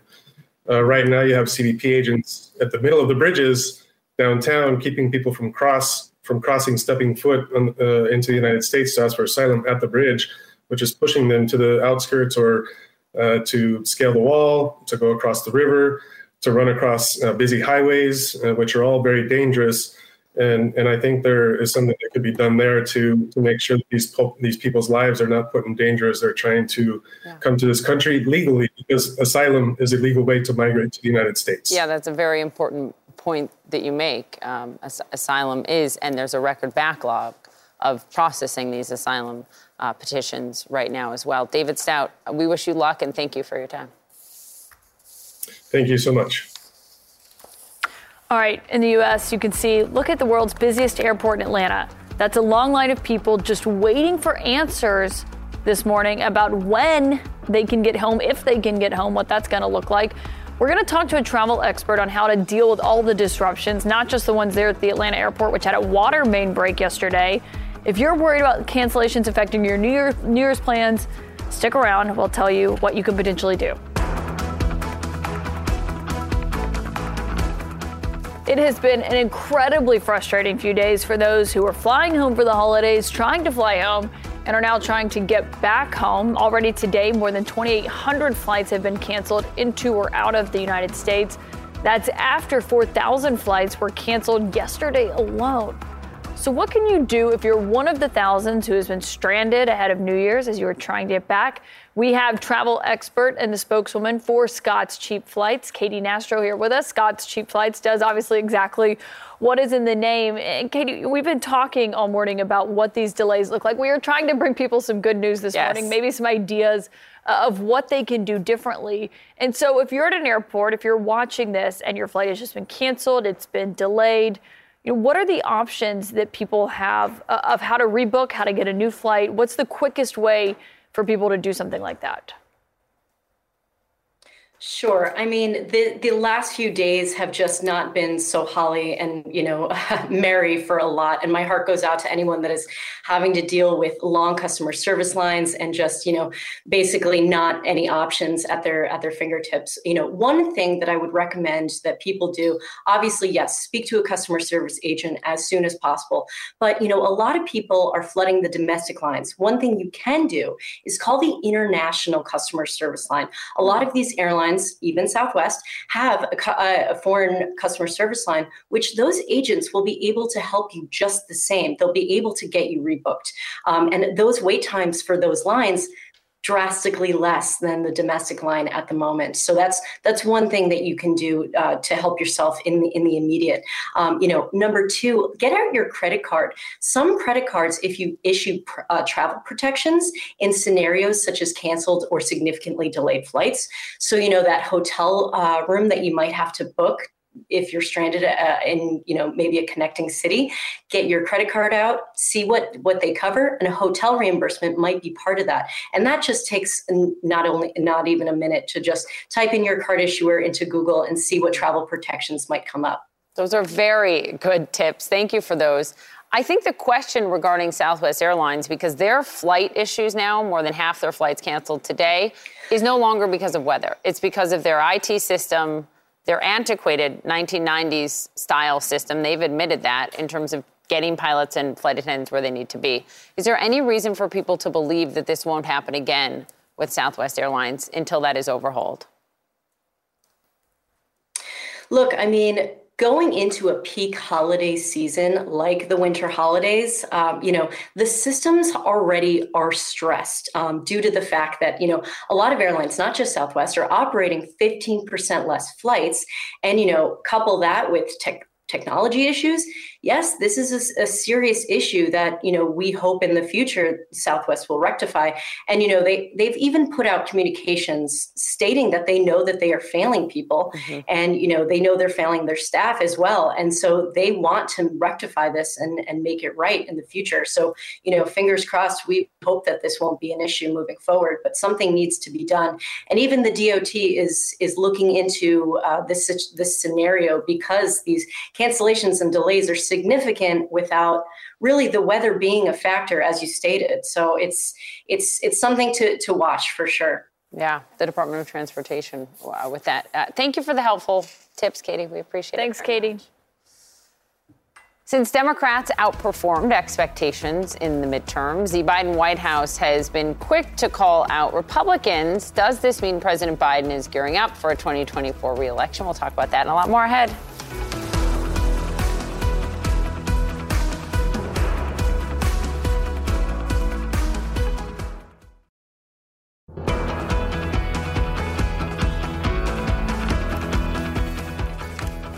Welcome back. As President Biden decides whether he will run again in 2024, the Biden White House has certainly been hitting back harder, responding quickly and more forcefully to Republican controversies and actions. A new Washington Post report highlights several examples of the administration hitting back, including immediately calling out President Trump after he hosted a Holocaust denier for dinner and an anti-Semite, strongly condemning Trump's call to terminate the Constitution over the 2020 election.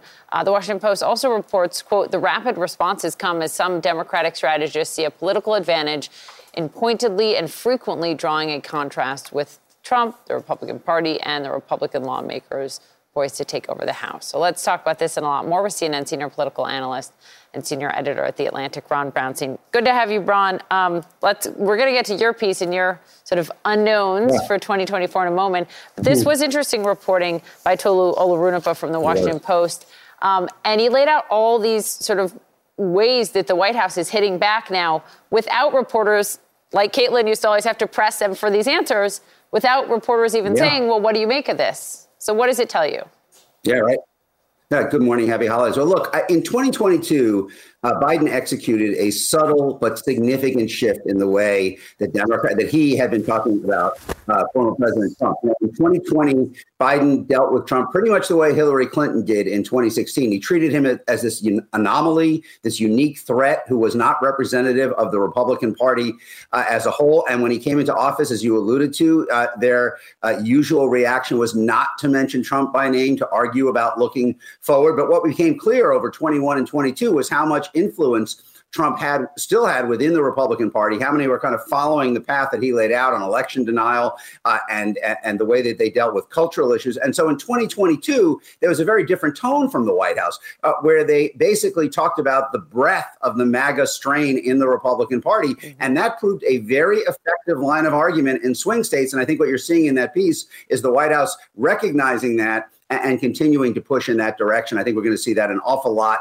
heading into 2024. The question will be whether other Republican presidential candidates, if they are introduced to the public by running against Trump, can be portrayed as effectively under that same umbrella, the same way as effectively as it did to Tudor Dixon or Kari Lake or Herschel Walker.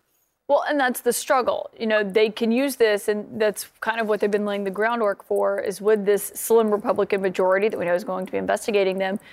But there has been concern, and we've heard this from Democrats outside the White House and some people inside the White House, of what this looks like when there are other Republicans in the 2024 field who are dealing with Trump, but also how Biden himself is preparing if he does, and the expectation is he will announce he's running for re-election in short order. You know, how do they deal with that when there is a Ron DeSantis, or is there someone who is that alternative to Trump? Well, Caitlin, I think the core question is whether what we saw in the swing states and the blue states was a recoil against Trump personally or a recoil among voters against Trumpism.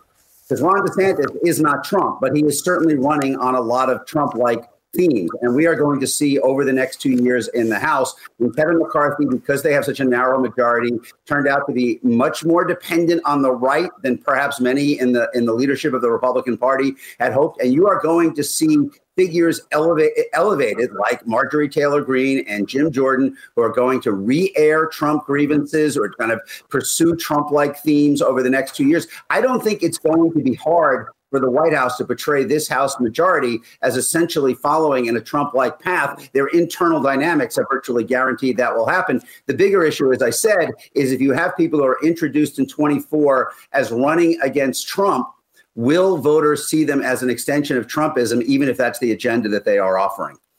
Ron, before you go, you've got this great piece, and you take us back to the Donald Rumsfeld days in the Iraq War, and you talk about what he sort of coined and made so famous, the known unknowns. What are the big ones for you heading into 24? Right. There are a lot of questions we can't know the answer to that are going to influence 24, but I think we know which questions are the key ones to know about for 2024. They are the known unknowns. I think the biggest is what happens in the Republican Party. Do they nominate Trump again, or do they tear themselves apart in not nominating him? I think second is what happens to the economy. We know voters were dissatisfied with an economy of high growth, low unemployment, but high inflation. All the predictions are that we're going to have the opposite in a year. Much lower inflation, but higher unemployment. Will voters be more satisfied with that? What do they think about Biden's health? Do they think he is up to the job for another 4 years? Can either party break out of the demographic and geographic trends that we have seen that have essentially left us in something very close to a stalemate over a decade? And finally, does that Republican House do more damage to Biden through their investigations, or they do more damage to the GOP brand through the way they, by potentially reinforcing this image of extremism that hurt Republicans so much in blue and purple states last year? There are others, but for me, those are the biggest known unknowns for 2024. And that last one is a great question, because you have heard Republicans, they've been basically chomping at the bit to take over the majority for obvious reasons. But with such a small majority, I've heard from Republicans who say, we're concerned about what these investigations look like and what path this goes down. And do we look like we have a strategy and we have it together, or is it going to be chaos? And we don't even know who's going to be the House Speaker starting next week when the new Congress takes over. Good point, Ron. Thank you very, very much. Thank you, guys. Happy holidays. Thanks, All Ron. right. CNN This Morning continues right now.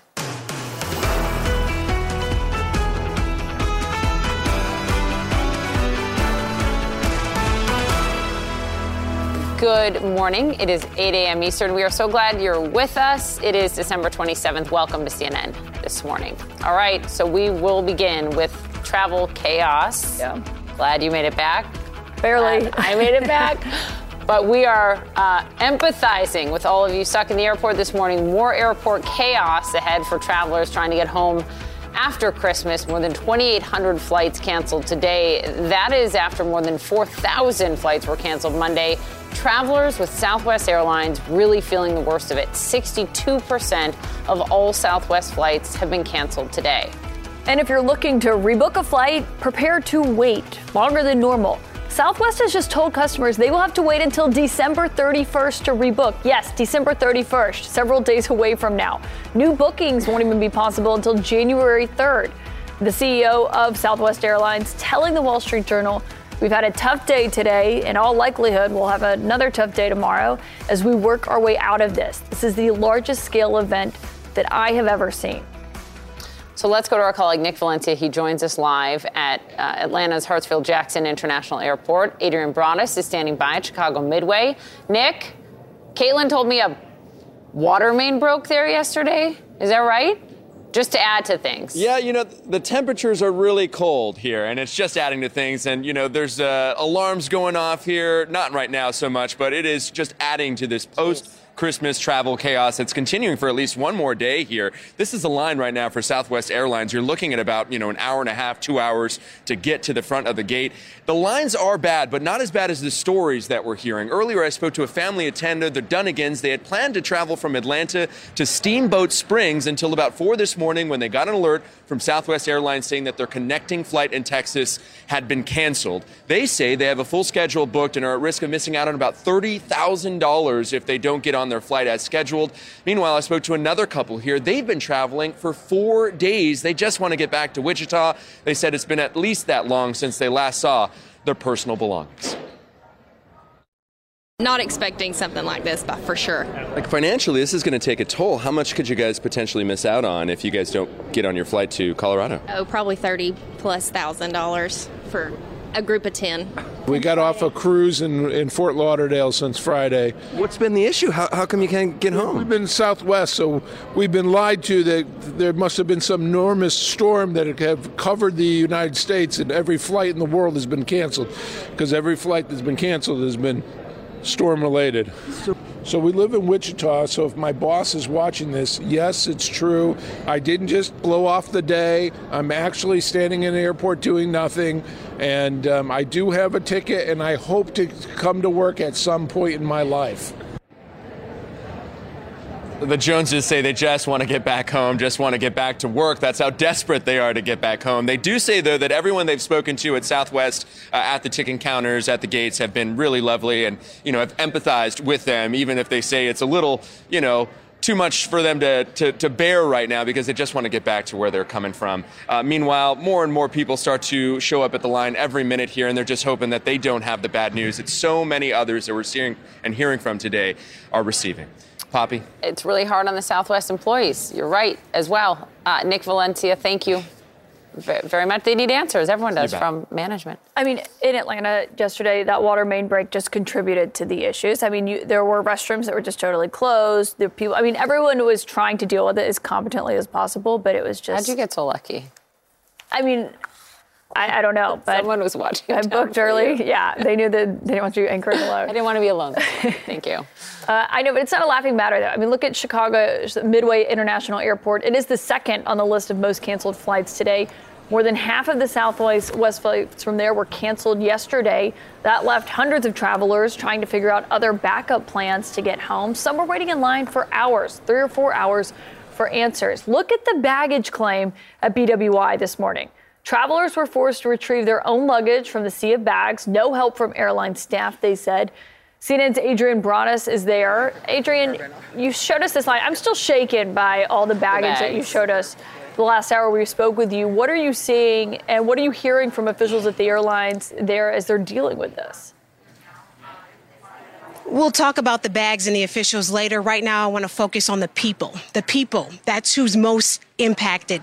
Like my new friend, Catherine. She's going to tell us what she's been through and why her bag, why she needs it so desperately.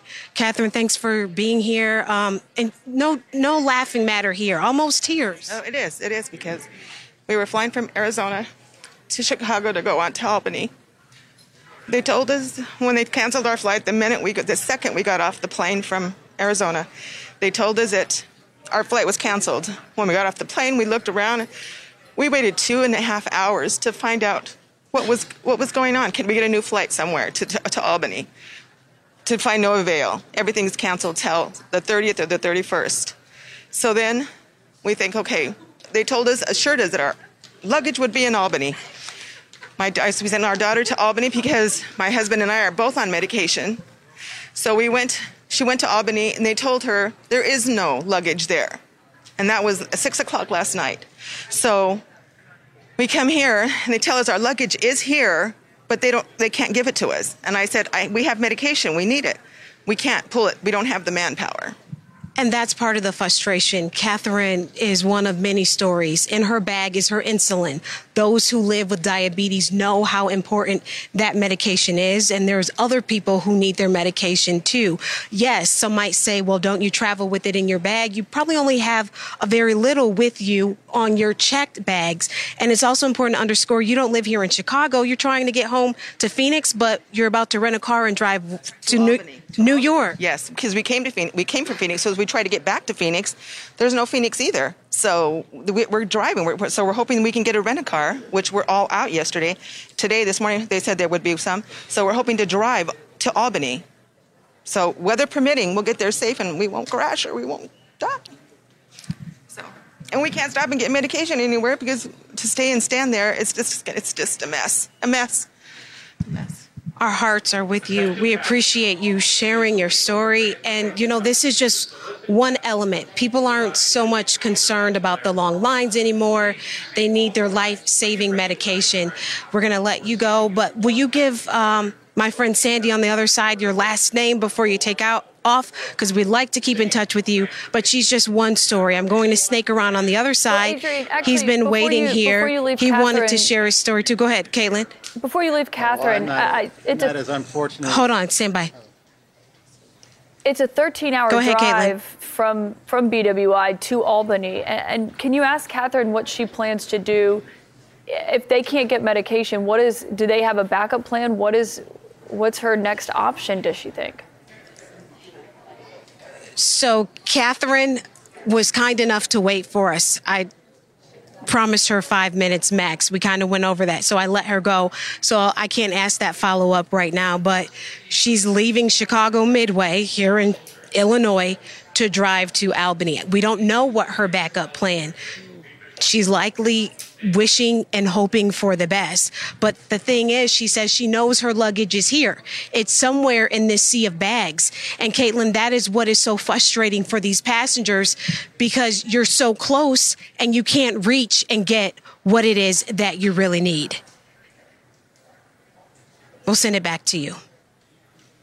Well, Adrian, I see you have someone else there with you. What's his travel experience been like? So his name is Sandy. We just met a moment ago. Fill us in on your travel experience. We know you're trying to get your bags. Oh, yes. I was here on Saturday, spent the whole day while my flight got delayed. And all of a sudden, and I was actually holding on to my bag. And all of a sudden, it was supposed to go at 7, and all of a sudden they changed the flight time to 4:20. And I had to rush and check my bag and got there, and the flight got canceled after I waited an hour getting there. So you live here, but they're still going to send your bag somewhere else? Now my bags are on their way. Well, they're somewhere here, they tell me, but I can't get them. They tell me there's no manpower to retrieve my bags. It's crazy. And we've been on the phone for like 10 hours trying to get through to Southwest. Their computer system hasn't worked. Nothing, it says to rebook your flight online, and it doesn't let you do it. And, there's no information. There's no way to get information. So I came here first thing this morning just to see if I could find my bag. And, it's frustrating. It's not, they tell me here at the baggage claim office, they say, basically, your bag's here. It's going to go to Fort Lauderdale. We don't know when it'll go to Fort Lauderdale. And then eventually it'll come back here. So. We appreciate your time as well. So those are just two people, two stories, but folks have been coming up to us all morning wanting to share their experience, Caitlin. Yeah, I mean, I just can't even imagine what that has been like for them. Adrian, thank you for finding both of them and talking to them to just really humanize what these delays look like. It's not just cancellations and issues waiting in line. It's medication, insulin. A 13-hour drive, no baggage. Adrian Broaddus, thank you for that report.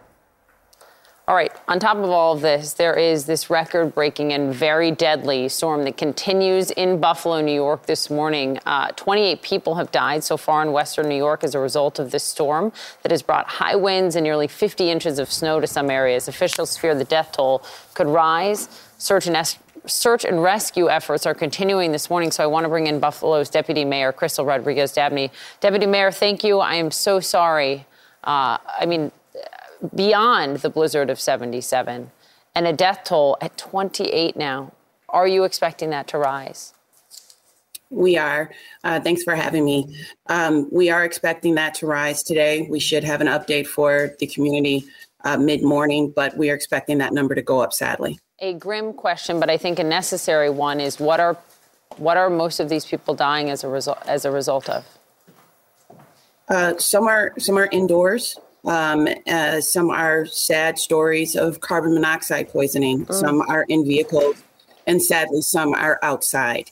We don't know all of the stories, but there's a combination of where they're being found.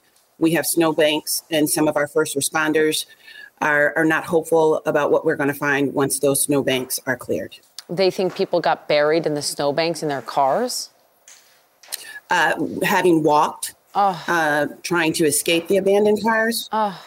We had a driving ban in the city of Buffalo. Yeah. People were trying to get home and they were stuck. And so many people tried to ride out the storm in their car, but also some people tried to walk and leave their cars. So we're seeing a combination of people in cars and outside of cars. I'm so sorry to hear all of that. Yesterday we were joined by the county executive of Erie County there, who talked to us about it being so bad that even some of your first responders have had to be rescued. I think that says so much. Is that still going on? It's not still going on, but it was something that was a huge problem for us. We had rescue vehicles that were trying to get to emergency situations that were calling saying we're stuck. And so we had rescuers rescuing the rescuers. And when the state came in, we were saying that was a priority, that we needed to help the rescuers first so that they can go and help the public. I know in the middle of this, the mayor has also said that there's been looting and has called it reprehensible. That is exacerbating the crisis you guys are going through right now. Is that right? Well, that's making it worse because the police who are trying to respond to emergency situations related to health now have to respond to emergency situations related to crimes. We have people who are taking TVs. We have people who are breaking into stores that have nothing to do with just basic survival, and it is reprehensible. Your message to anyone in the county watching right now, is it still stay home? Today, we do have a driving ban still in the city of Buffalo. We are still trying to clear out. We recognize that people want to get out and get moving.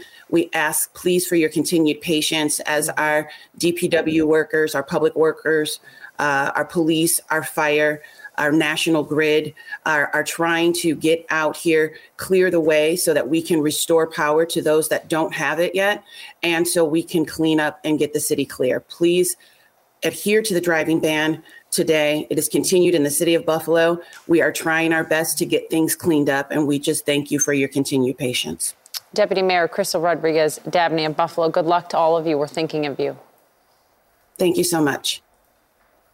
All right, on the international front, Russia's foreign minister has issued an ultimatum saying that Ukraine must fulfill Russia's proposals or the Russian army is going to take matters into its own hands.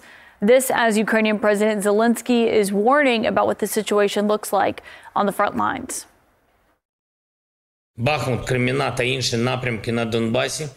Kreminna, and other areas in Donbass that require maximum strength and concentration now. The situation there is difficult, painful. The occupants are spending all the resources available to them, and these are significant resources to squeeze out at least some progress. CNN's Will Ripley is live outside of Lviv in Ukraine for CNN this morning. Well, you're hearing what Zelensky is saying about Bakhmut. He was just there last week, seeing those Ukrainian forces. What else is happening? Good morning, Caitlin. You know, if you read between the lines, what President Zelensky is saying without saying it when he says difficult and painful is that there are casualty numbers that go unreported here in Ukraine. But yet, nonetheless, the troops there are taking a very heavy hit, and on the Russian side, presumably as well, because both sides have been lobbing each other with artillery, not to mention the fact that these areas are so heavily filled with landmines that it makes it very difficult to make any advance. That's why the front lines in the Donbass have essentially been more or less unchanged despite relentless attacks from both sides trying to take territory from each other. It's a very dire situation indeed. There are still millions of people without power as a result of Russian airstrikes, even though the power situation has been slowly improving. But just within the last few minutes, Caitlin, the air raid sirens went off again in Kyiv, which of course has the nation bracing for the potential of another Russian attack. There are also cyber attacks that have increased threefold just in the last 2 years. They're saying 4,500 cyber attacks targeting military targets, but also civilian infrastructure so far this year. It's just a remarkable number. They're really getting hit on all fronts here in Ukraine. Yeah, saying essentially that Russia is doing everything that it will short of essentially nuclear capabilities and employing those. What about what we're hearing from Ukraine's foreign minister? I know that they have been saying they would like for Russia to be barred from the United Nations Security Council. Obviously, that seems pretty unlikely, but it is something that they are asking to happen. Yeah, there's actually no mechanism written into the UN Charter to remove one of the 5 permanent members of the United Nations Security Council, which of course includes the United States, China, Russia, Britain. This is something that Ukraine has said that Russia doesn't deserve to be on. They don't deserve to have veto power because essentially any resolution against Russia for alleged war crimes, any condemnation can be vetoed by Russia. Ukraine says it's time to kick Russia out of the UN and remove them from the UN Security Council. But at this stage, it doesn't seem to be a realistic option, even though the Ukrainians have certainly been pounding their fists at the desk for quite some time, saying it's time to do something to punish Russia for its actions here in Ukraine against civilians. Well, Ripley, thank you. Well, this morning, time is running short, not out yet, but short for Minority Leader Kevin McCarthy to secure the votes he needs to be elected House Speaker. 1 week from today, the newly elected Congress will be sworn in with a slim Republican majority in the House, and several incoming Republicans have already said they will not vote for McCarthy's bid to be Speaker. Our Lauren Fox is live on Capitol Hill with more. But then the question is who? Yeah, Poppy, I mean, that is the question. Pressure is mounting on Kevin McCarthy to lock up those remaining votes. The state of play right now is there are 5 conservatives who have said that they will not support Kevin McCarthy for speaker without some kind of concession. There could be more. Some conservatives arguing behind the scenes that there are more concerns growing, but the concern right now among moderates is the fact that they are in a position where they could go into next week and there could be multiple ballots on the floor of the House of Representatives where they could be in a position where this could take not just a day, but multiple days to sort out. The concern that when they were elected in November, voters gave them the power to come to Washington to do oversight of the Biden administration, and they could be in a position where that just can't really get underway because they do not have a speaker. Those conservatives calling for a significant rules change where they want to empower any one member to bring up a vote to oust the speaker at any time if Kevin McCarthy didn't do something that they wanted to do. You can understand, Poppy, how ungovernable the Republican conference would be if Kevin McCarthy was constantly looking over his shoulder, having to make every decision, knowing in the back of his mind that any member could bring up a vote to oust him at any moment. Yeah, and some Republicans have been saying that would literally stop business being done for either party, whoever is in power, right, in the chamber, because every day this could happen. Every day one member could object and that would happen. Exactly. And I mean, Democrats could use it too to delay any action on the floor, Poppy. Okay, Lauren Fox, thank you very much. You'll have a busy week ahead. We know that. We appreciate it very much. Caitlin. And speaking of that Republican majority, coming up, New York Congressman-elect George Santos has been speaking out, now denying he's a fraud, though he's admitting to lying about his education and employment history, among other things. I'm not a criminal, not here, not abroad, in any jurisdiction in the world have I ever committed any crimes.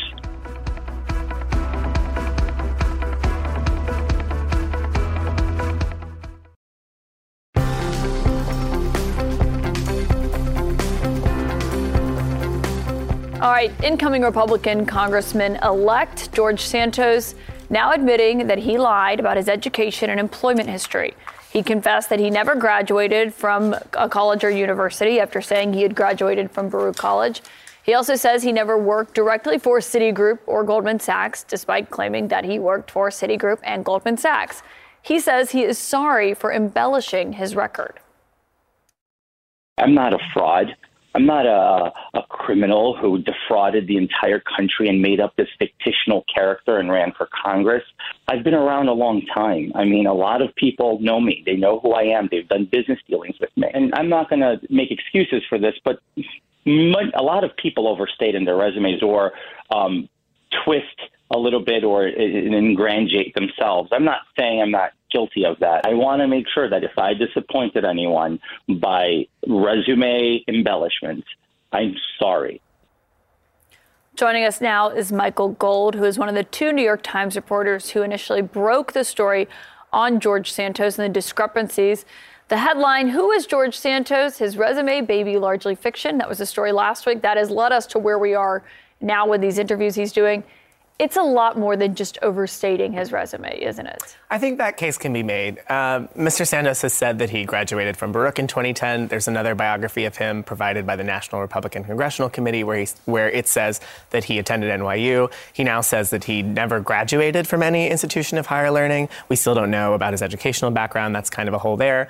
In an interview with the New York Post and on WABC, he said that he misspoke when he said he worked directly for Citigroup and Goldman Sachs. If you look at an earlier version of his campaign biography, he's very specific about not just the job titles there, but the order in which he had those positions. So that's a place to start, I think, in terms of figuring out where the truth actually lies here. I mean, it's where do you even begin? But one of what appears to be a lie is something he said that has to do with a national tragedy, and that is the Pulse nightclub shooting, because he had claimed that 4 of the people murdered there worked for him. Anthony Weiner, the former New York congressman who actually works for WABC, now asked him about this in this radio interview. I want people to listen. Were your grandparents Hungarian Jewish refugees that survived the Holocaust? I never said they were Hungarian. My grandmother. I'm sorry. Ukrainian. Forgive me. So my grandfather, Ukrainian descent, my grandmother, Belgium. So that's the story. He goes from Ukraine to Belgium. They go to Brazil. So my entire life. So reports that your grandparents were born in Brazil are wrong. Well, to the best of my knowledge, to the best of my understanding, no, they were not. Got it. Did anyone who worked for you perish in the Pulse nightclub shooting? That worked for me directly, no, but we did have people who were being hired to work for the company at the time who I was in Florida during the Pulse nightclub shooting at another nightclub that same evening, not too far away. But yes, we did lose 4 people who were going to be coming to work for the company that was starting up in Orlando. What is your reaction to that? So probably important to start with where these Pulse comments first came up. Yes. In an interview shortly after the congressman-elect won out in Long Island, he told WNYC that his company at the time lost 4 employees at the Pulse nightclub shooting. You can hear in that interview his language is shifting now. These are 4 people who were in the process of being hired by the company. You know, that's a little harder to confirm for us. My colleague Grace Ashford and I reviewed obituaries and news coverage of all 49 victims who died in that shooting, and we couldn't find any 4 that worked for the same company, let alone one of the ones in Mr. Santos's biography. I think that there's still a lot to explore here. We still don't know what company he's speaking of. We know that he did spend some time in Orlando and in Florida in 2016. He was registered to vote there in that election. So I think we're still exploring exactly the nature of those claims. And to the other point, he's also claimed that his grandparents fled Holocaust-era persecution in Europe. CNN, as you know, and The Forward, a Jewish publication, have both reported suggesting that may not be the case. The Times has not independently verified or confirmed that. You still have a lot of questions, though, including about his finances, which was something he talked about in these interviews, specifically that radio interview. He talked about he's saying, yes, he's had these financial difficulties. He's talked about real issues that, if they are true, obviously are genuine things that any other people have struggled with. But when it comes to what his finances look like, he talks about this, but then he did loan himself $700,000, his campaign, this election cycle. So what questions do you still have about George Santos? I think a big question for us is where that money came from, and we're not suggesting that there's anything untoward about it, but in a financial disclosure he filed with the House during his run in 2020, he suggested that he was only making $55,000 a year. His campaign was loaned significantly less money by him during that election. Then in 2022, he says he's making a $700,000 salary. His company, the Divulge organization, is doing dividends of $1 to $5 million. We don't know a lot about what that company does. We don't know a lot about its business model or who his clients are. And obviously, when someone's serving in Congress, you want to know, to who they're working with and who they're doing business with. I want to give you a chance to respond to, because every time you've done an article, including, front page of the Times again today, you have asked for him to talk to you, right? Yes. Okay. And he's declined every time? We haven't yet to speak to Mr. Santos, and we've spoken to his representatives. Okay, because he went after you and your colleagues at the New York Times in this interview, saying you've, quote, you guys have made it your mission to slander me. What is your response?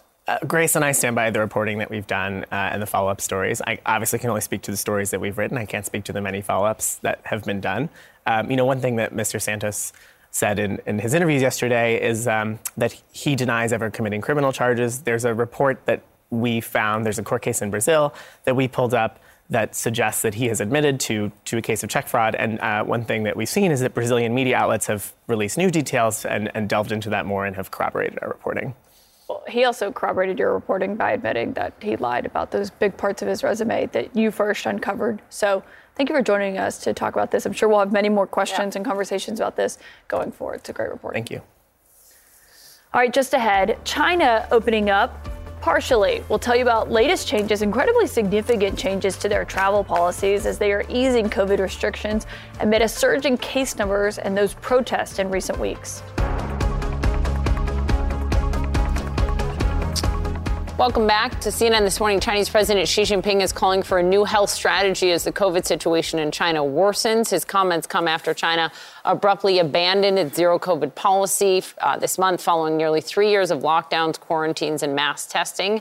A sudden change that has resulted in a huge wave of infections, leaving hospitals badly strained, pharmacy shelves empty.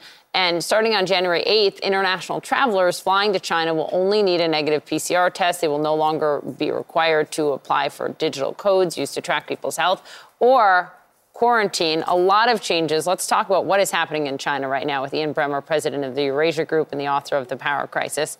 Ian, thanks. Good morning. I mean, this is like, and then now they're allowing Paxlovid when they didn't allow foreign-made vaccines. Xi Jinping has done a complete 180, and it seems shocking, really unexpected, and I wonder what you think is driving it. It is a stunning 180. This was, and a lot of people thought maybe after he got that third term at the party Congress a couple months ago, then they would open up. They had no intention of doing that at all. Coming out of the Congress, Xi Jinping was saying this is the most successful COVID policy in the world. And it was only when the demonstrations began that suddenly it got through to Xi Jinping that this was unsustainable. And he didn't just tweak it. He didn't prepare for it. He suddenly let it rip. And you're right that what this means is you're going to see enormous spread of cases. And a lot of people, a lot of elderly and Chinese particularly, that either aren't vaccinated at all or are only vaccinated with non-mRNA Chinese vaccines that are very much less effective than what we have in the West. And that means you're going to see extraordinary numbers of deaths, or at least there will be extraordinary numbers of deaths. The Chinese government, of course, stopped recording most COVID deaths in conjunction with this new policy. Right. And how do you think that's going to reflect on Xi? Internationally, it's going to reflect pretty badly because what this means is that Xi Jinping it can no longer be counted on to be consistent in what he says and what he does going forward.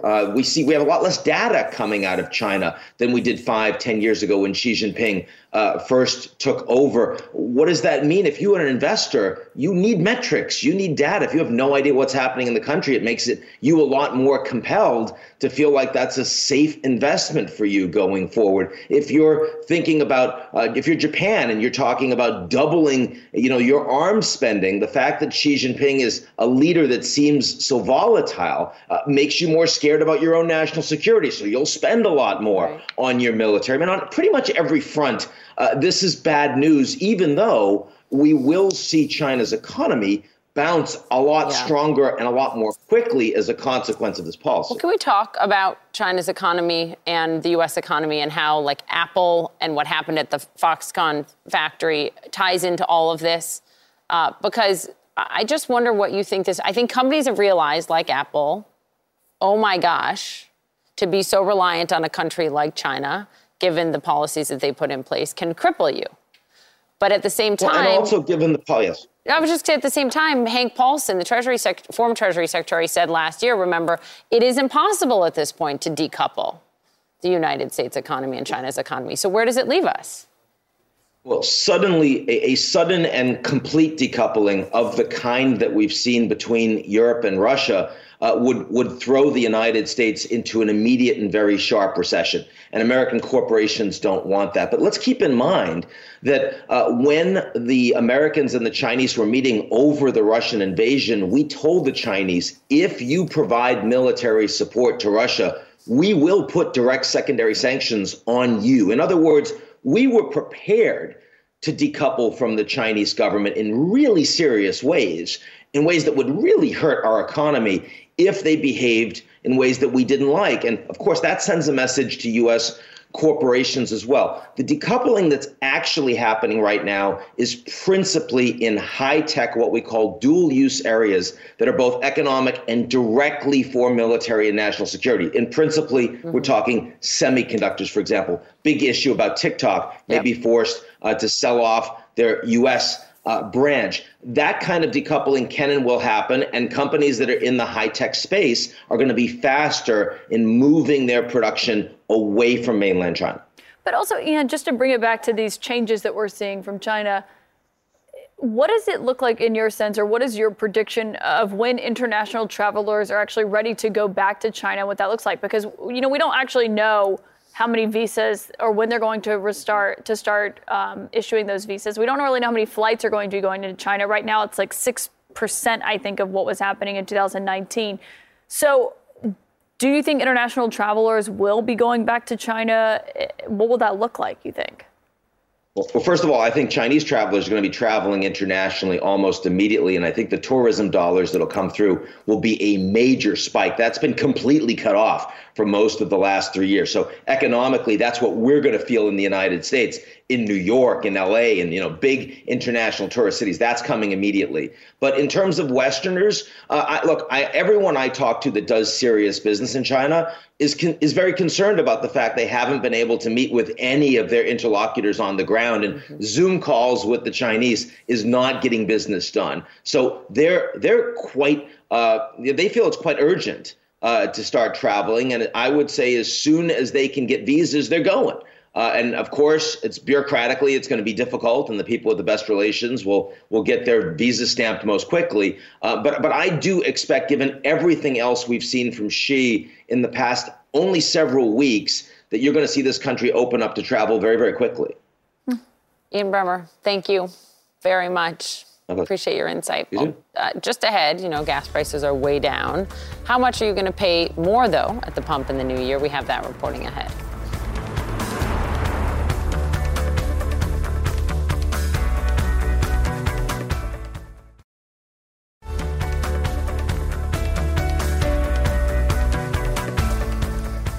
We're just talking about if travelers need a drink at the airport because travel has been such a nightmare. Another day of disruption for air travelers across the country trying to just get home or to their destination. More than 2,800 flights canceled today. Most of them Southwest Airlines struggling to get back on track after a major technical meltdown of their communication system. Joining us now, CNN business correspondent Rahel Solomon, CNN international correspondent Mark Stewart. Didn't you used to work for an airline-related company? I spent time in grad school writing for The Points guy. So what is going on? It is, let's just say, a plethora of problems. It's not just one thing. And these issues really started to build back in the summer of 2021 when people started to fly once again. It is, of course, the pilot shortage, the flight attendant shortage, the logistical, the IT issues that Southwest is facing, of course, the weather. But above all, airlines right now are on this big pressure to keep their profit margins high. So they are packing planes. There are no extra seats, and they're trying to beef up schedules. Airlines only make money when planes are in the sky. So if there is a hiccup along the way, everyone feels it. There is no extra seat on another flight. And that's why this is hitting so hard. Well, the referee that we interviewed earlier, he was retiring. It was his last Pac-12 game that he was refereeing. And he was talking about how his flight got canceled and then they had another one, but it was overbooked by 22 seats. So they asked for 22 volunteers. Normally you hear them ask for one or two. Before we get to Rahel, I just want to, it seems like this is an issue that Southwest could have prevented. That's not actually about the weather we've seen in recent days. Years ago. More systemic. Yeah. Well, as we heard from the CEO, he issued an apology and acknowledged that things were not where they should be. Many companies are dealing with these antiquated software systems and such, but when you are a customer-facing business like an airline, maybe that's not something you should delay. To that point, the CEO did tell the Wall Street Journal that they're committed to investing in those systems, but that they, essentially did not sort of come through this time around, and that promised the company will invest in better systems, modernizing the operation. Let's talk about gas prices. Our colleague Matt Egan has some interesting reporting on the fact that they're going to be less beginning of this new year, but then more. Yeah, so gas prices have been really volatile, right? Anyone who owns a car who has filled up their tank this year, exactly, me too, that prices have been sort of all over the place. So Gas Buddy just put out its new forecast for 2023, and the forecast for the year is about $3.49 a gallon. That doesn't necessarily mean we're going to be sort of staying at $3.49 all year, but to put that in perspective, we're tracking this year to end the year at about $3.99. So that is still about 50 cents savings per gallon. That should mean about $270 for the average American family. That said, the sort of caveat is there is a high level of volatility and uncertainty. So that is the hope. And we should say that Gas Buddy was pretty much right on the dot this year around. So, here's hoping. And the government forecast is the same, about $3.49 a gallon. Heading into the summer, though, we're probably going to see that move back closer to $4, which we see every season, right? As demand starts to pick up, prices also go up. So, we could be sort of still in for some swings, but we are not expecting, knock on wood, to see those $5 a gallon that we saw in June of this year when prices had really spiked. Well, and it's all relevant to this conversation. A lot of people, we just spoke to one woman from Broadus, they're having to drive and get rental cars because of what's happening with their flights. In addition to this what we're seeing over the last few days, how are we seeing consumer habits changing as a whole because of the up and down that we've seen with gas prices? Well, Americans in particular have become very nimble. At the beginning of the pandemic, people were certainly complaining. Well, I should say the beginning of this gas crisis back in was March is when we really saw those elevated prices. People were complaining. By the end of the summer, AAA actually did a survey and found that about three quarters of Americans actually made adjustments in their routines. They combined errands. They ate out less often. $5 was that mark. It was that threshold. And they adjusted. And so this was perhaps a learning experience that we need to be very savvy when it comes to how we move. Yeah, we'll see what it does going forward. Mark and Rahel, thank you both for joining us this morning on this. Okay, what are you doing? What are you doing Saturday night? Anderson and Andy are back for another global celebration. Join them for New Year's Eve live from Times Square starting 8 p.m. Eastern Time on CNN Saturday. Don will join them as well, hosting from New Orleans. Well, just ahead, a Western New York couple proving why Buffalo is known as the city of good neighbors. They surely are after they opened their home to a group of South Korean tourists stranded in the storm. One of those good neighbors joins us. Buffalo has long been called the city of good neighbors, and our next guest is exactly why it has that name. During the height of the massive winter storm that Buffalo saw, a couple living in the suburb of Williamsville opened their doors to a group of 10 stranded South Korean tourists after their van was stuck in the snow. And for the next 2 days, they bonded over football and over their mutual love of Korean food. So joining us now is the homeowner, Andrea Campagna. Andrea, we're so impressed with you and your story and your grace in hosting this family. Can you just kind of tell us how you met them, how you met these tourists? I'm told they just came to your door and they kind of knocked and you thought maybe it was a neighbor? Yes, we did. We heard a knock at the door around 2 p.m. right when the storm was really starting to kick up. And 2 gentlemen were there asking for shovels. They said, "We need help." And my husband went out to help them. He got about 10 feet out and realized he couldn't see anything. The snow was coming down really heavy. And then they said, "We're part of a tour group." And soon 10 people were in our home and freezing cold. I love what one of the girls in the group sent you, this note. And she wrote, "Thanks to your help, I was able to survive. Thanks to you, I'm bringing special memories. I will never forget your kindness. Thank you so much. Merry Christmas." I mean, talk about a Christmas gift and a miracle that they needed. That was so heartwarming. She was unsure of her skills with English, and so she handed me this written on a napkin, and it brought me to tears. It was really our pleasure to help them.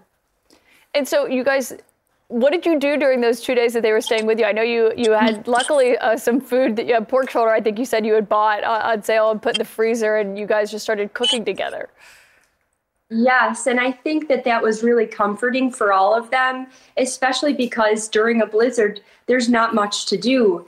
They had found out that we actually had our first date at a Korean restaurant, and so all the women in the group got to cooking, and they found out the dish that we had on our date, and they recreated that dish for us. Wow. Do you think you guys will keep in touch?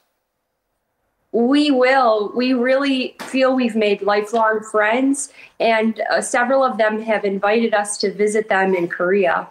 Oh, that's so awesome. You gotta go. You gotta go. And some airline should fly you there for free because you were so good. Just saying. Just saying. Yeah, subtle hint, hint. Andrea Campagna, though, this is such a heartwarming story. We've been talking about all this misery that people have been experiencing, and especially what's been happening in your area, Buffalo and outside Buffalo. So thank you for sharing your story. Thank you for hosting them and for joining us this morning. It was our pleasure. Thank you. All right. Such a great story. Good way to end it. I know. A great way to end it. And CNN Newsroom is going to start right after this break. We'll be back tomorrow morning.